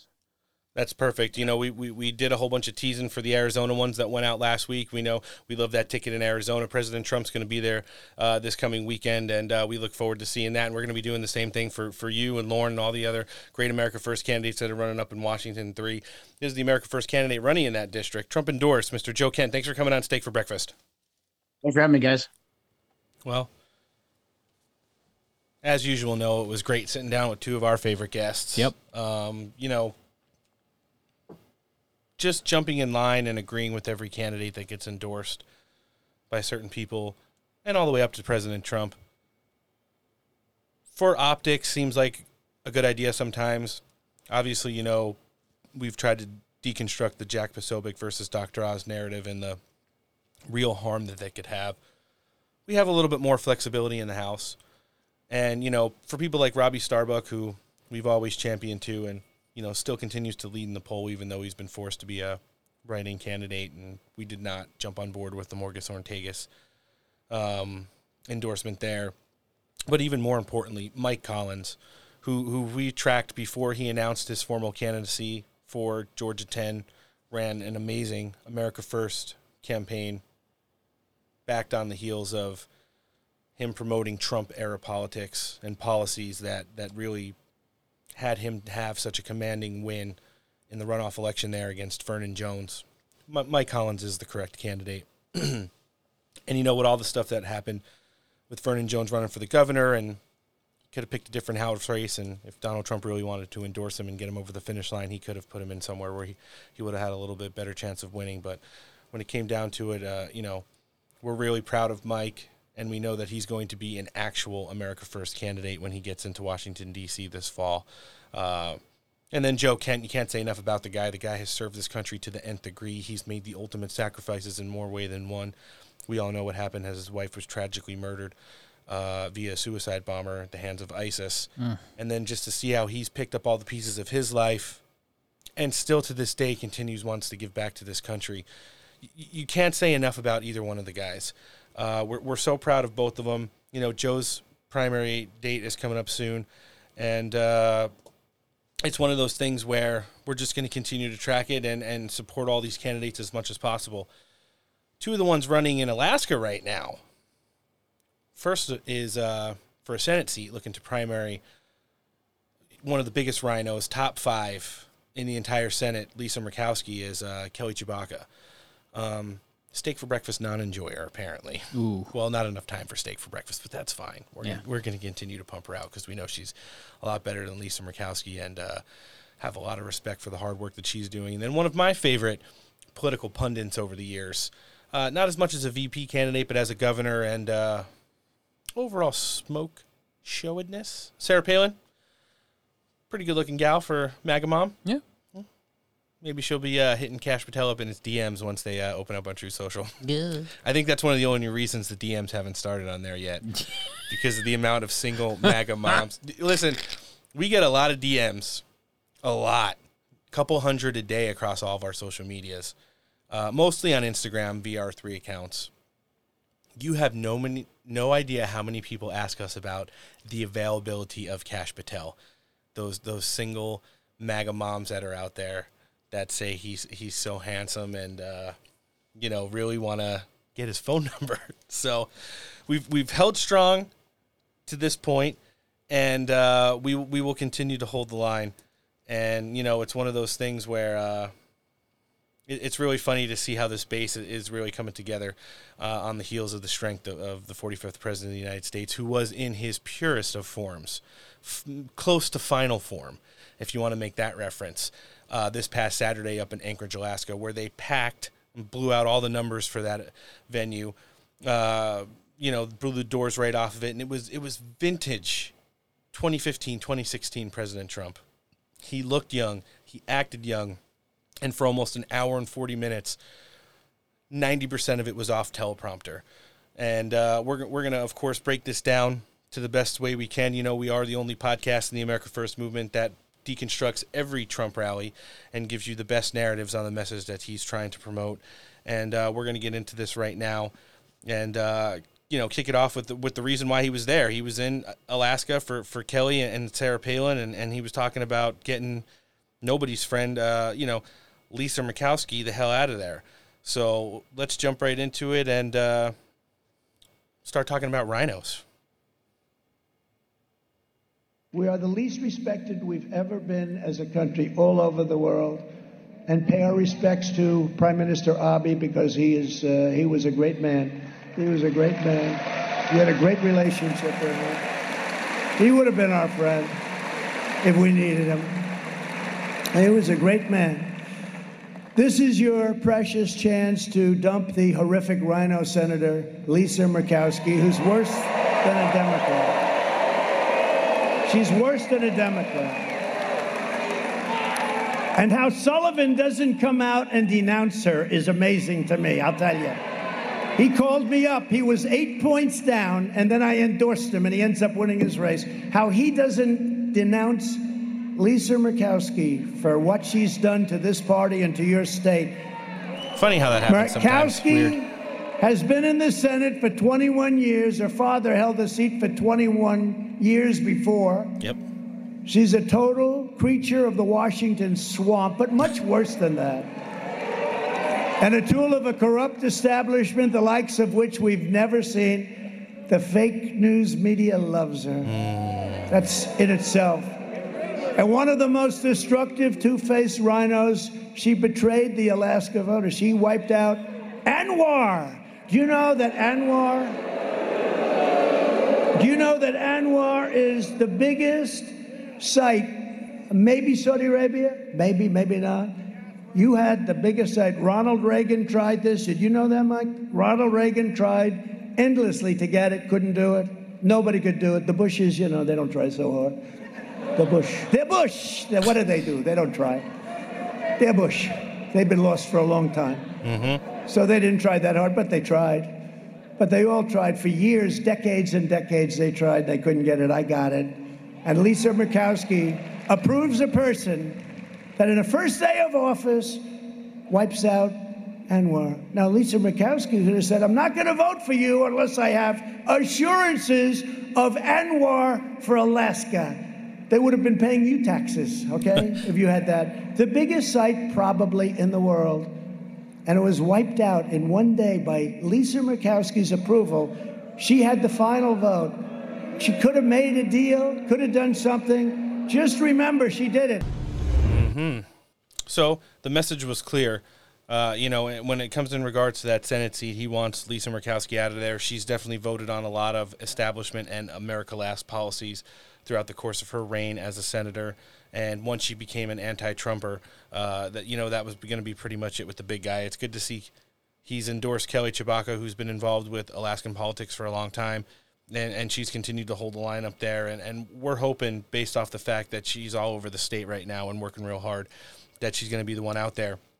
It'll count on Election Day when we get out to the polls and vote. And one of the biggest things President Trump was looking to really hit home on was the people who work the vote centers and how in the 2020 presidential election, we all know we didn't have enough people in the conservative movement and on the Republican side as poll watchers, as vote counters, and as people providing oversight. He touched on that issue as one of the big ones moving forwards into the midterms. One of the most urgent tasks for the Republican Party this November, because you have the votes, you're going to win. You're going to win. But you have to make sure that you watch the voting and the ballot counting. Because Kelly and Sarah, your governor, they're going to win, but you got to watch the ballot counting. The Democrats have proven, unfortunately, that the vote counter is far more important than the candidate. Does that make sense to you?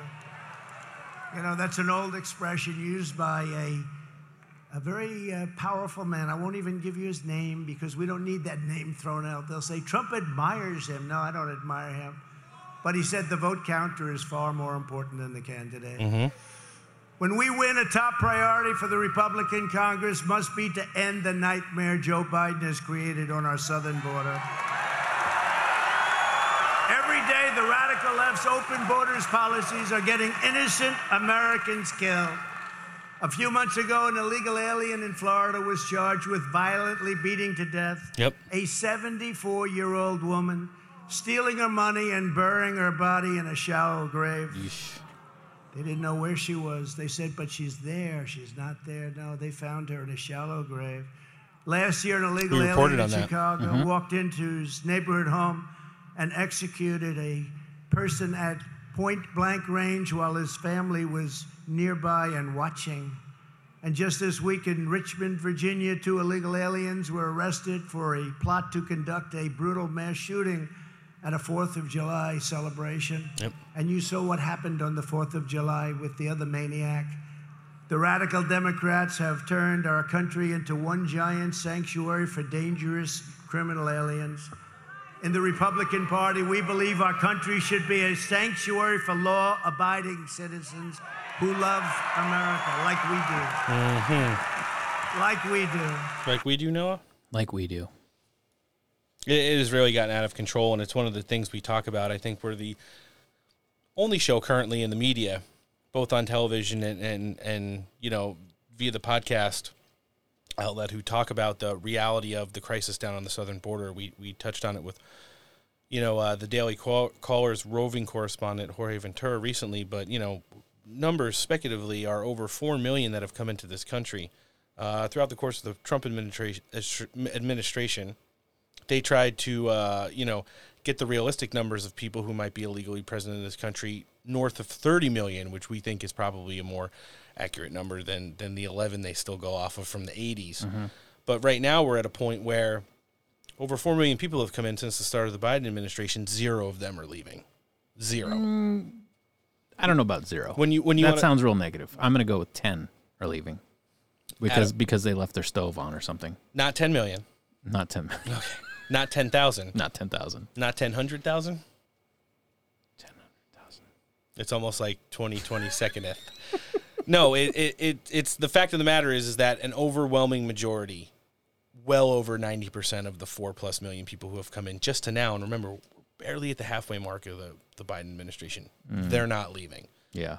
And all of their baggage, their pull down on the economy, on wages, on inflation, on your children's education, on the healthcare system, on jobs, that's here to stay. An overwhelming majority of these people will be government reliant for the rest of their lives. And I'm starting to feel like it's almost irresponsible that it's not reported that way. And I was thinking about it the other day. One of the ways Because, they used to make fun of Donald Trump that he wasn't just going to be able to bus, and they would say it at the time, 11 million illegal aliens out of the country because he ran on they all must go back to, in addition to the wall. You have to look at it from an angle like this. They're really going to have to get into uprooting the administrative state throughout the course of this country and end a lot of these programs that are offered to these people at the time. And at that point, in that point alone, you might see them actually show up for their dates or just simply leave. Because if they can't come here for free anything. Well, I mean, there's plenty of people that are coming here that aren't getting anything other than to work and be in a better place than they were. So if you don't have status and you're not showing up for your dates, but you're allowed work authorization through the loopholes that they've... Why would you leave? But let's just say you end work authorization because you haven't done anything else that you're supposed to do. Then you work illegally. Right. But, I mean, the mass numbers of that... Then you've been there long enough where you've gotten a state ID of some kind, and that's just as good as being a U.S. citizen. But you do have a lot of these people who are running on E-Verify as part of their campaign platforms right now. Yeah, I mean, I like it. I like it, yeah. So I'm just thinking of ways that we can combat this issue without physically putting them on charter flights and sending them back to the third world. He did touch on a couple other things throughout the course of his presidency that were forced against him, and one of them was the Mueller investigation. He did have some lively language for that one, and we're going to bring it to you right now. These are the same people that gave you the impeachment hoax #1, the impeachment hoax #2, the Mueller bullshit,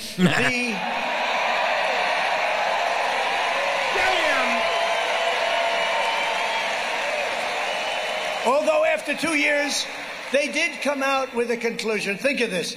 18 Trump haters. And they came out with a conclusion, right? No collusion. So the conclusion was no collusion. Get Biden to say that, okay? Without notes, No, like I said, he was in rare form. He was tapped into the energy. It was his earlier days as a candidate and then president. And the energy level in Alaska was extremely well. He was there for, this is not a Donald Trump rally. This is a Save America rally. So he was there for some of his great friends, and they are Sarah Palin and Kelly Tshibaka.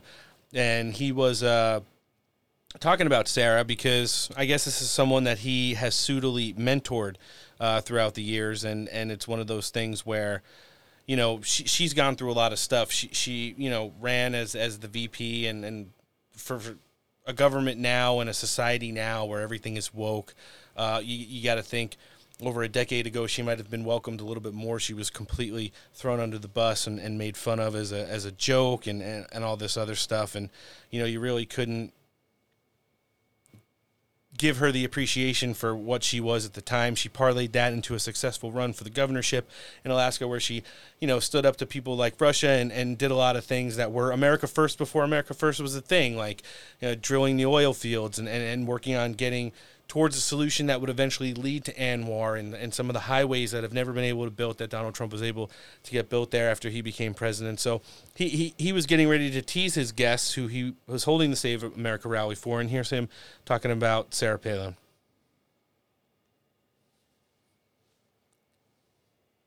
To send the great, legendary Sarah Palin to the U.S. House of Representatives.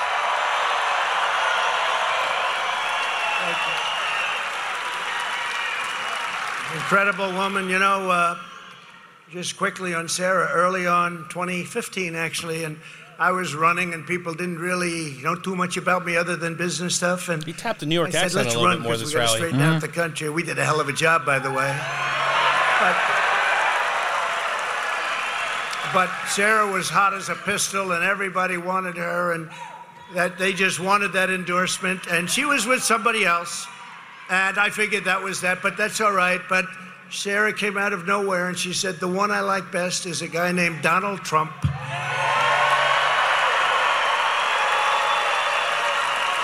So, Sarah, I'm here to say I like you best. I know your opponent, and I like you way better.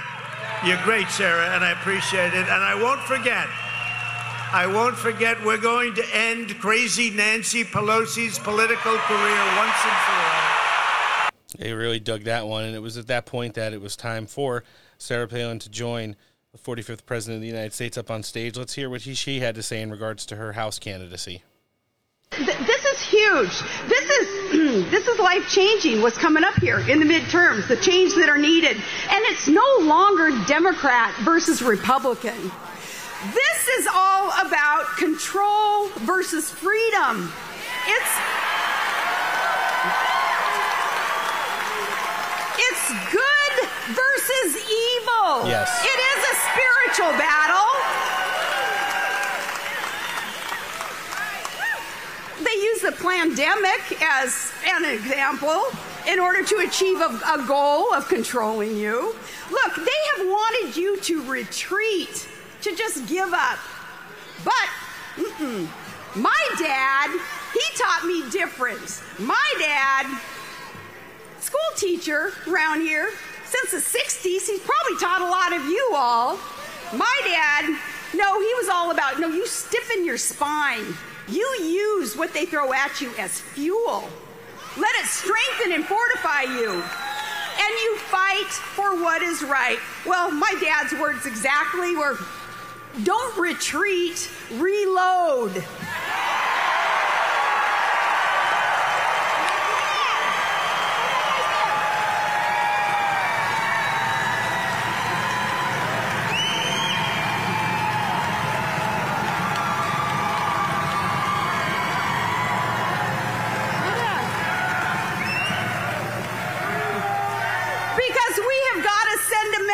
Not just by winning midterms, but we got to crush it. We've got to let them know that we are fed up and we are fired up. I agree with her. Mm-hmm. You know, she's I'm always fired up. Yeah, we certainly are. She brought a lot of that fire to the podium. She talked about some of the things that we really do champion on this show. First of all, it being a spiritual battle, good versus evil. It literally is it at the end of the day. The destruction of the middle class, of Christian values, of the nuclear family, that is as evil as you can get. And it's one of the definite angles of this current administration in there. And it's one of the things that you see a lot of these America First candidates really having success with adding to their platform, is wanting to, be at the forefront of the center. Monica de la Cruz was on here the other day, and God, family, and freedoms are three of the biggest pillars of her campaign platform. You can't get much more America First than that. So it's one of the things that you're seeing this resonate. You're also seeing Donald Trump gravitate to a lot of these candidates who are really coming out, in addition to speaking for changes in leadership and things against the administration, obviously knowing that the election was rigged and stolen, and parlaying that into some of their America First agenda. And that's what you're seeing is the perfect equation for some of the endorsements that he's given out along the road. He is just going nonstop too, like rallies and speaking shit. I mean, he's you couldn't even get Joe Biden to show up for 10 minutes and just not be a complete mess. This guy's burning the candle on both ends, and he's still sharp as a whip. You're 100% correct, Noah. Just over the fact, this weekend we knew he was in Bedminster. He flew from Bedminster to Alabama to Nevada, did a town hall with Adam Lexow and Joe Lombardo there. The next afternoon, he was in Anchorage, Alaska, giving a rally. And now, regardless of where he went after that, he's going to be in Arizona this coming weekend. So it just seems that... Aren't we going to be in Arizona this weekend? Really good chance of that. Really good chance of that. Better than average chance of that. We'll talk about that next week. We got a show to save right now. It was Kelly Chewbacca who was up next. He called her on stage and wanted the... How do you spell that name? Is it spelled like Chewbacca from Star Wars? No, it's Tshbaka. Oh, ciabatta. Yeah.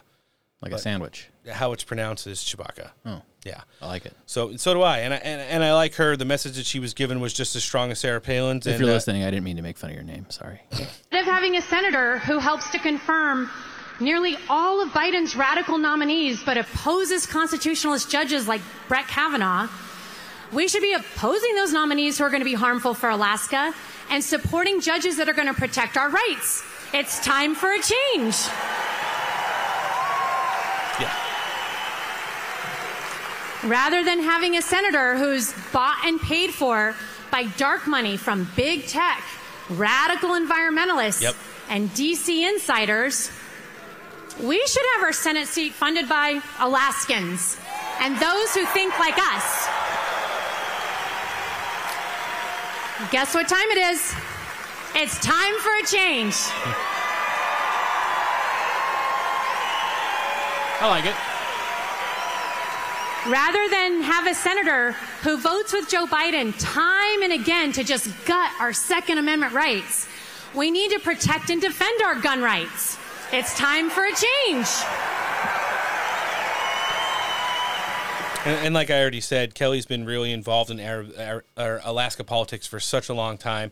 Her family's very well known up there. It was a really interesting, what seemed like out of left field pick when Donald Trump gave her an early endorsement. But when you start to look back into her history and what she's kind of built behind her and really organizing all of the stuff there, the energy independence, the America First stuff for this movement, and see what she's done to earn a candidacy for that Senate seat. She's doing extremely well. She's running up against somebody that's got, everybody and their mother on the establishment side, from Mitch McConnell and that whole money apparatus they've got over there in the Republican Party, all the way down to the people on the groundwork, all the little gremlins who are America Last there that, want to be environmentalists and stuff like that in Alaska working against her. But she's polling extremely well, and it's my anticipation that she's going to do really good once we have that primary come here in August. One of the things that I thought was the funniest moment, I really don't want to play the backstory because we've played it before, how Donald Trump talked about how when he really wanted to solve the ISIS problem, he took himself to Iraq to meet with the brass there after his chief of staff told him it would take 2 to 3 years to eliminate the problem. Donald Trump was known for doing everything ahead of schedule and under budget, and he wanted the same thing done with the destruction of ISIS. So when he went to, Iraq, they talked about how he flew in under the cover of darkness, how he met the general there whose name was Raising Cain, and how fast they were able to just destroy ISIS and eliminate the threat that was their leader, al-Baghdadi. I pulled a small clip from the end of that story, and it's right before they talk about how Baghdadi died. It's how the general would be hitting ISIS from every angle possible, which was the Donald Trump plan to utilize all the bases in the region except the one that once you got out there and dropped your bombs, you immediately had to go and refuel. Sir, I'd hit him on the left, I'd hit him on the right. I'd hit him in the fucking center, sir, right center. What is that?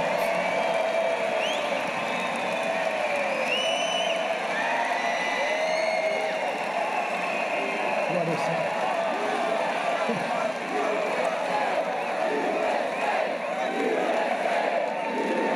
I like Alaska. He loves Alaska. Yeah. I thought one of the other interesting things that he had there was some narrative he gave in regards to Elon Musk. Donald Trump was under the impression, I believe through conversation, that Elon Musk had voted for him in the 2020 presidential election. And it turned into kind of a little bit of firestorm on Twitter this week because Elon Musk came out and in regards to a Breitbart article for the audio we're going to play, had some colorful comments to talk about it. I'm going to play the audio first, and then we'll talk about the tweets. And go out, by the way, while I'm here, and sign up now for Truth Social. It's hot as a pistol, and you see that. I pulled that one right. Leon, I tell you what. Elon. Not Leon. Elon is not going to buy Twitter. Where did you hear that before? From me. Mm-hmm. From a fake account. She says fake. A lot of them. Nah, he's got himself a mess. He said the other day, I've never voted for a Republican. I said, I didn't know that. He told me he voted for me. So he's another bullshit artist, but he's not going to be buying it. He's not going to be buying it. Although he might later. Who the hell knows what's going to happen? He's got a pretty rotten contract. I looked at his contract. Not a good contract. But he's not. Sign up for Truth. We love the truth. We do love the truth, and we love the fact that we're enjoying some of our best traction ever on social media in the history of our show. But let's talk about this Elon narrative a little bit. Noah, we saw some stuff come out over the last 24 hours. So Breitbart took that audio clip where Donald Trump basically said that he always knew that Elon wasn't going to buy Twitter and called him a bullshit artist for telling him he voted for him in the 2020 presidential election. And you know, he had some comments underneath that. He said, first of all, he said in one of his tweets, Trump would be 82 at the end of his term, which would be too old to be the chief executive of anything, let alone the United States of America. I mean, Joe Biden and Donald Trump are 2.5 years apart in age right now. I don't see Donald Trump experiencing any of the things that Joe Biden are doing age-related wise right now. Do you? No. And then he said if DeSantis runs against Biden in 2024, then DeSantis will easily win. He doesn't even need to campaign. That is someone who is more detached from politics. Yeah, it's a little than ever before. Much. You know, I was one of the people that went in there, and then, you know, our response to that was that this narrative is beyond reality and shows why you're in the business sector and not the political spectrum. 2 more years of the current administration would equal a Trump victory in 2024.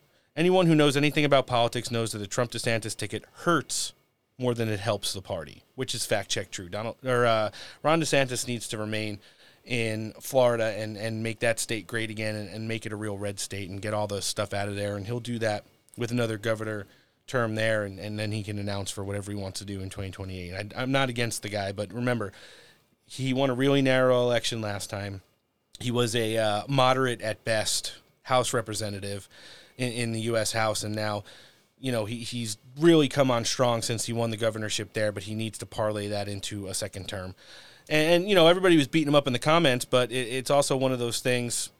Elon Musk would comment again later in the thread. I don't hate the man, but it's time for Trump to hang up his hat and sail into the sunset. Again, also false. Dems should also call off the attack dogs. Don't make it so that Trump's only way to survive is to regain the presidency. Yeah. I really, you know, I screenshotted that tweet, and my quote on that was Homelander confirmed. You know, everybody wants to refer to him as like an Iron Man-esque hero character that was going to come in and make Twitter great again and all this other stuff. And when people really start beating him up, he's somebody that can't take criticism, first of all. At all. You know, if people don't like the narrative on this show, like, that's your opinion. And when people want to argue with us online and stuff, I said, listen, you're completely entitled to your opinion, and I respect that, but we just feel a different way. He can't live in that spectrum. So he's extremely spoiled, and he's probably frustrated with a lot of the stuff that's going on. And at the end of the day, it's his true colors are starting to shine through. So for anyone that thought he was going to be some kind of a hero, and listen, we don't not enjoy the narrative more than anybody else. Seeing all these people go crazy over the stuff he's done with Twitter has been fantastic. Mm-hmm. But at the end of the day, you need something to actually happen for it to be relevant or to hold any weight. Well, it's interesting, you know, just the way that Twitter was acting when they thought he was going to buy it.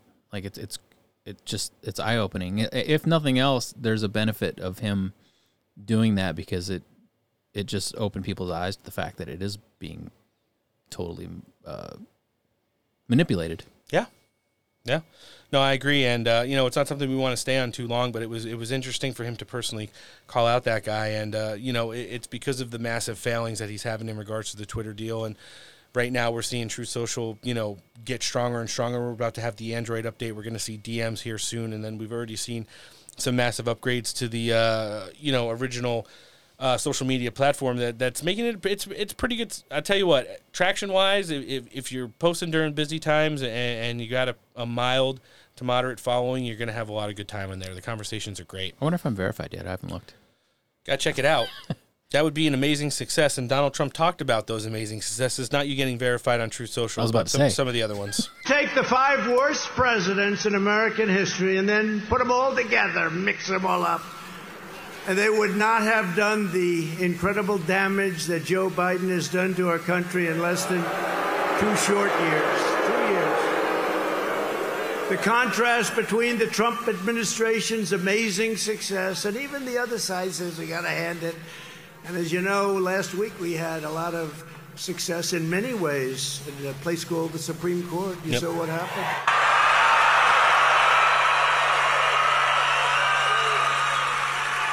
Ronald Reagan fought and tried to do it, and everybody did. But 4 things came down last week on guns, on religious liberty, on the environment, and Roe v. Wade.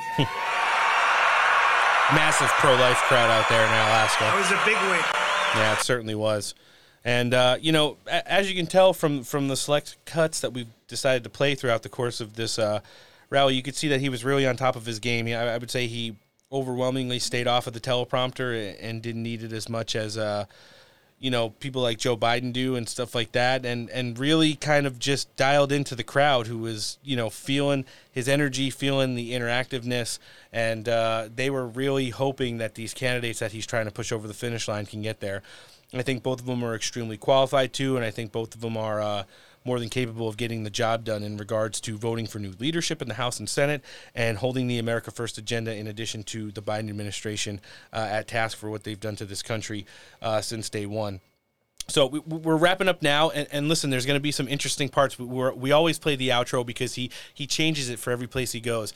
Now, believe it or not, even though that 90% of what he does in the outro is read off the teleprompter, he went off this more than ever. You're going to hear, and you're going to have to listen for it. No, I know you've been a little bit distracted. We're trying to work some logistics for stuff that's going on behind the scenes here on the show today, but one of his dirtiest jokes you'll ever hear. But it's so clean, everyone misses it. And when I heard it the first time, I was like, and then he said... That's what she said? No, but he says, hey, we really have some fun at Trump rallies, don't we? Because he knows everybody missed how dirty the joke was. And he actually calls some people who had some really base Donald Trump T-shirts from the audience up on stage to join him.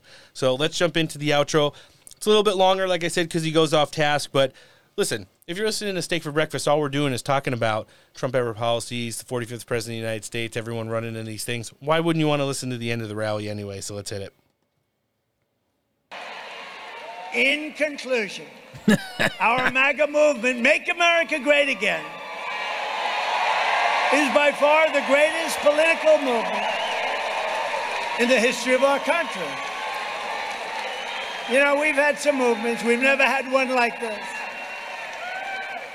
You've had movements where a politician came in second in Iowa, and he became very famous, came in third in New Hampshire, became very famous for the rest of his life. We won all of them. We won all of them. We won every one of them. Nobody's ever seen anything like it. We won every one of them, all 50 plus the islands. You don't know about the islands, but the islands too. There's never been a movement, and then we won the election twice. We won it twice. We may have to do it again.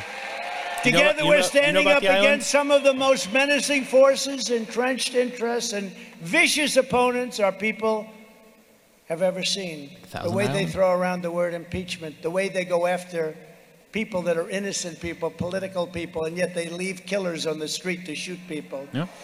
Despite great outside dangers, our biggest threat remains the sick, sinister, and evil people from within our country. But no matter how big or powerful these corrupt radicals may be, you must never forget this nation does not belong to them. This nation belongs to you. Belongs to you.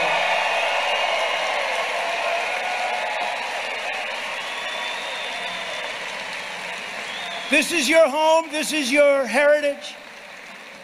And our American liberty is your God-given right. Remember that. They want to take that away.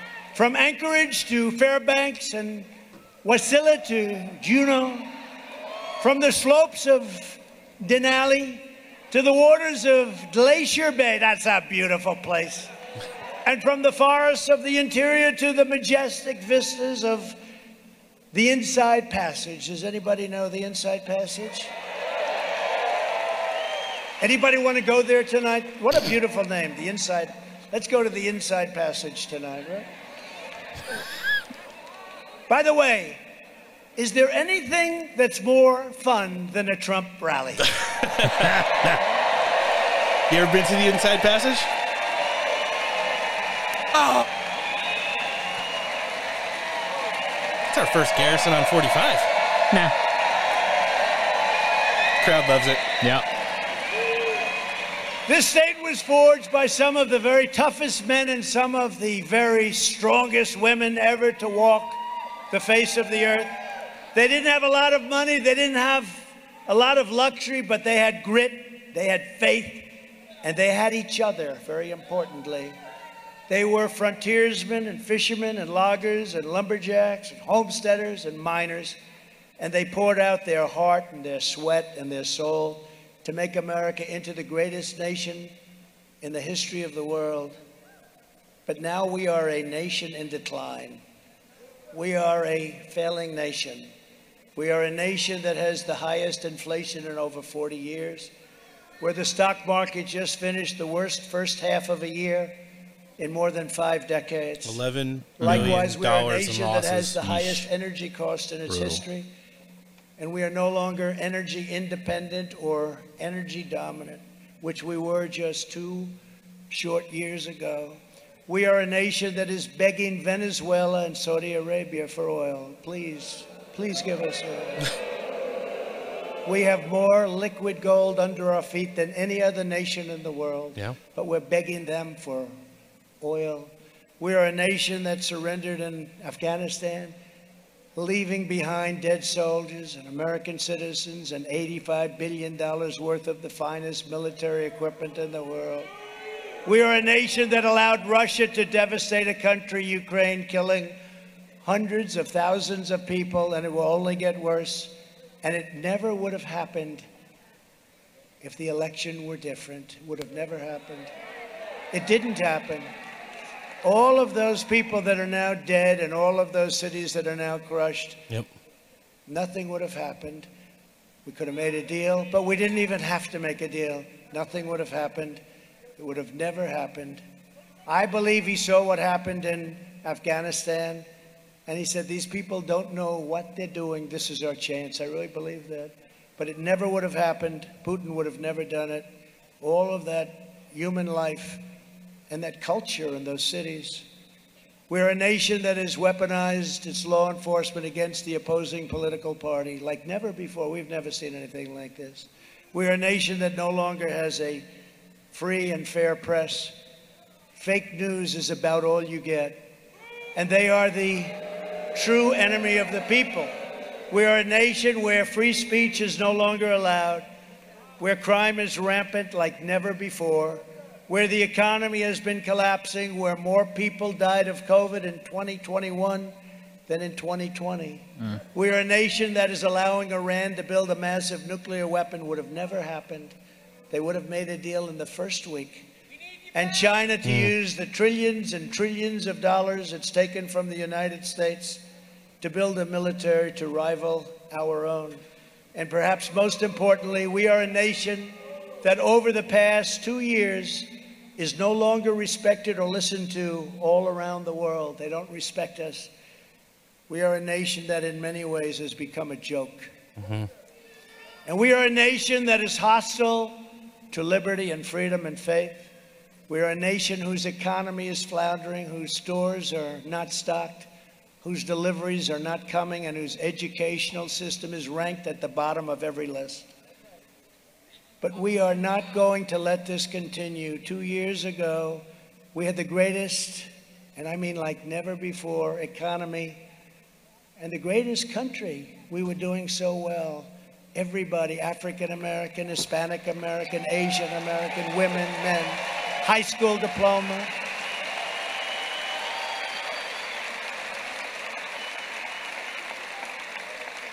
People with no diploma from high school, people with PhDs from MIT and Harvard and the Wharton School of Finance and all of these great schools. Everybody was doing well. Women, especially women, doing well. Everybody. But soon we will have greatness again. It was hardworking patriots like you who built this country, and it is hardworking patriots like you who are going to save our country. We will stand up to the radical left lunatics and the rhinos, and we will fight for America like no one has ever fought before. Get rid of Lisa Murkowski. Get rid of Lisa Murkowski. There is no mountain we cannot climb. There is no summit we cannot reach. There is no challenge we cannot meet. There is no victory we cannot have. We will not bend. We will not break. We will not yield. Ever, ever, ever. Kelly, Sarah, they will never, ever do that. We will never give in. We will never give up. And we will never, ever back down. We will never let you down as long as we are confident and united. The tyrants we are fighting do not stand even a little chance. Because we are Americans, and Americans kneel to God and God alone. My fellow citizens,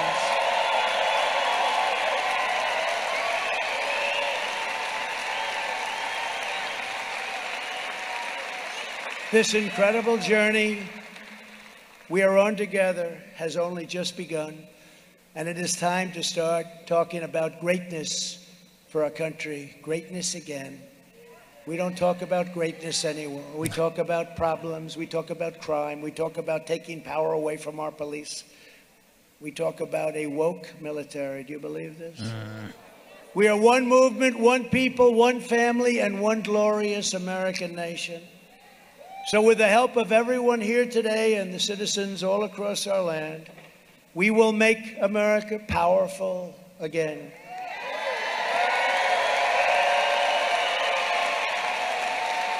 We will make America wealthy again. We will make America strong again, so strong. We will make America proud, proud, proud, proud again. We will make America safe again. And we will make America great again. Thank you very much, Alaska. Thank you. Thank you, Alaska. Thank you. God bless you all. How many people are there?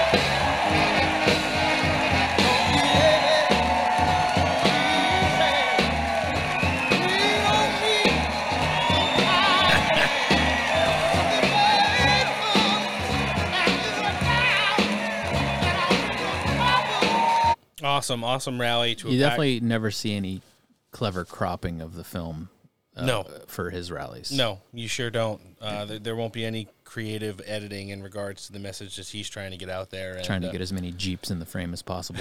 People in hula hoops. Yeah. Yeah, it's crazy, where we're at right now. But the fact of the matter is that, like President Trump always says, the journey that we're on is not over. It's just beginning, and American greatness is going to be at the forefront of this movement, like it should have been a long time ago. Definitely give it, I would say, rally ratings up to this point. I would say that's about as close to a 9. I know Portnoy says anything over like 8.7 is a fake rating, but that was as close to 2015, 2016 as you're going to get. He was hitting, everybody, all the topics right on the head. His narrative was perfect. The flow was good. The guests were great. In addition to that, we saw an F-bomb, a couple bullshit bombs, and it was just it was classic Trump. You heard him using that New York accent that he doesn't always use. He's definitely speaks a little bit more appropriately when he's doing TV spots and stuff like that. But listen, he just gets down, rolls up his sleeves, and gets with the people, and wants to know that it's one of those things where there's a lot of people in this movement right now. Let's just use Elon Musk for a reference. For everybody that thinks he was going to just abandon who he is or what he is or all of everything, Donald Trump still lives in that billionaire status of the money and the wealth and success that he has. But there was a long time ago where Donald Trump probably had the opportunity. It's like you're with us or against us. And for all the people that have abandoned him, it's not for optics. It's not part of the game. It's not art of war. Donald Trump has abandoned that big establishment bullshit. And, we might not agree with every single decision he makes and every single thing he says, but I firmly believe that his interest is 100% invested in the well-being and the success of this country as part of how he gives thanks to a nation that gave him everything else throughout the course of his fame and fortune. And, moving forward, it's just going to be one of those things where we'll keep reporting on the rallies, some of them on Right Side Broadcasting Network, and maybe a few of them in person. But besides that, we're just going to have to see where it goes, and we'll be sure to bring it to you as that news continues to break and develop.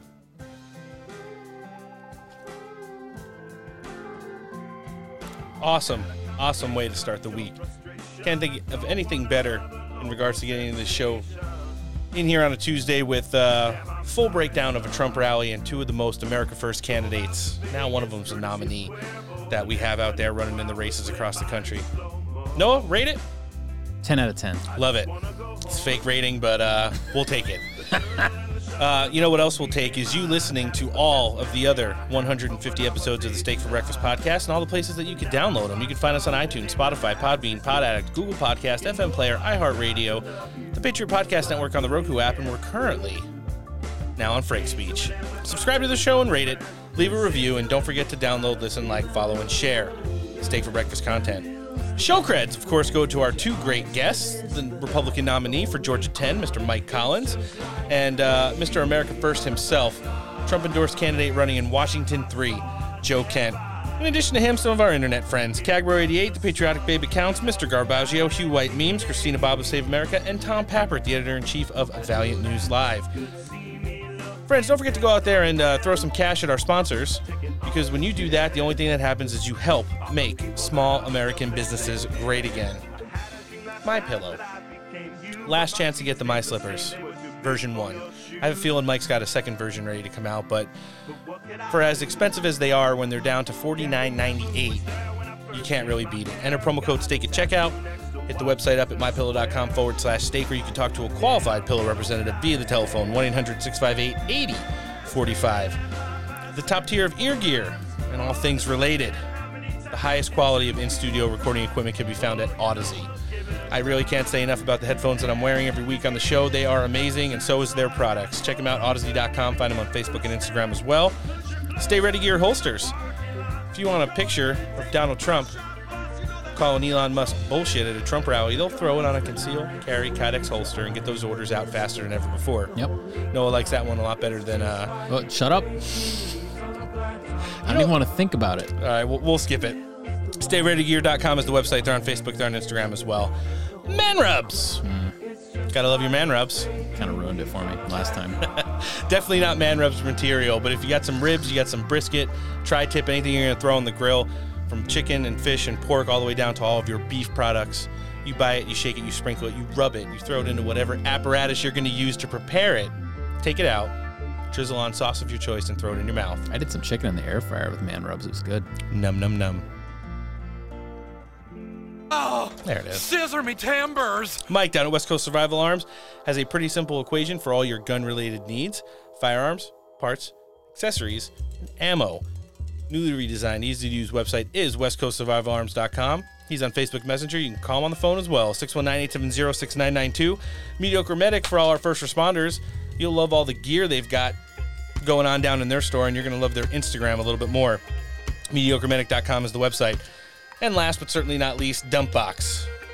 It's the gold standard of tactical flair. It's also the home of the Zero Fuck Stuck.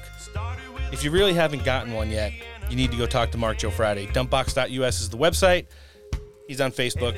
He's on Instagram. Upcoming shows. We're coming back with a banger to end the week on Friday. Former Trump administration official. We're going to be talking about all those Hunter Biden electronics with him. In addition to all the great stuff he's got going on, Mr. Garrett Ziegler will be joining us. Christina Bob's going to do a little bit of the news with us, and we're going to be talking to one of our favorite senatorial candidates, none other than Mr. Rhino hunting permit himself, Eric Greitens. We love him, and he'll be joining us. We'll be back next Tuesday. So far, we've got the spokeswoman for the 45th President of the United States, Liz Harrington, scheduled. We'll be back on the 26th with Kash Patel and Boris Epstein. And we'll be jumping in with Ambassador Rick Grinnell on August 2nd. So far, that's what we got lined up. We're trying to lock dates with former Defense Secretary Miller. We're trying to lock in a date for Adam Laxalt as well, in addition to a couple other candidates we're talking to. We might have some surprises coming down the pike for you. Developing behind the scenes at Steak for Breakfast today. What else we got? Friends of the Week. Got a couple new ones in addition to Best of the Rest that always make the roster. Mr. Nukem Cocaine. We don't say enough about that guy. He's great. I know that Southern dude who I'm mentioning right now and Mostly Peaceful also mentioned. They hyped him up big time. Midnight Mitch, Let's Go Brenda, Grand Old Memes, Silent Meme Jordy, Sanchez Memes, Dank Elvis, Dumbass Photoshop, Machiavelli Memes, Not Far Out, John Hacker LA, and Baby Cakes 2.0. Guys, things to remember between now and Friday. Number one, do your own research.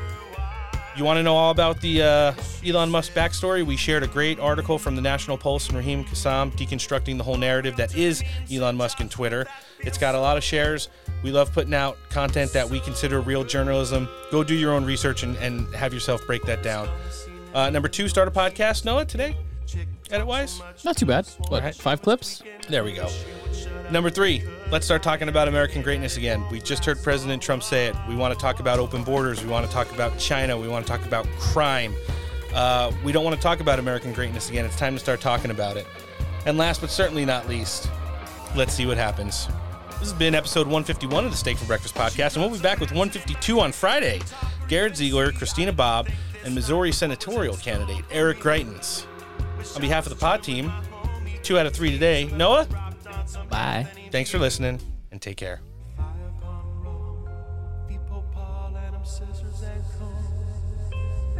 Joshua won't go home. She stepped in the other room to answer the phone. People, Paul, Adam, scissors, and comb. Joshua won't go home. She had the decency to leave me alone. Yo, yo, yo, yo, yo.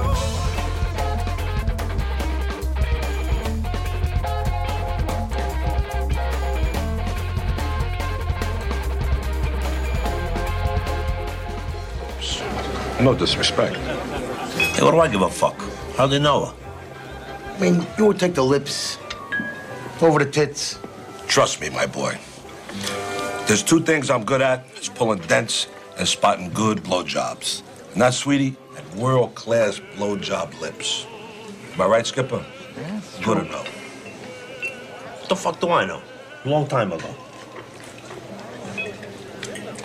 Oh, she was good. What I tell you? Good? Or great?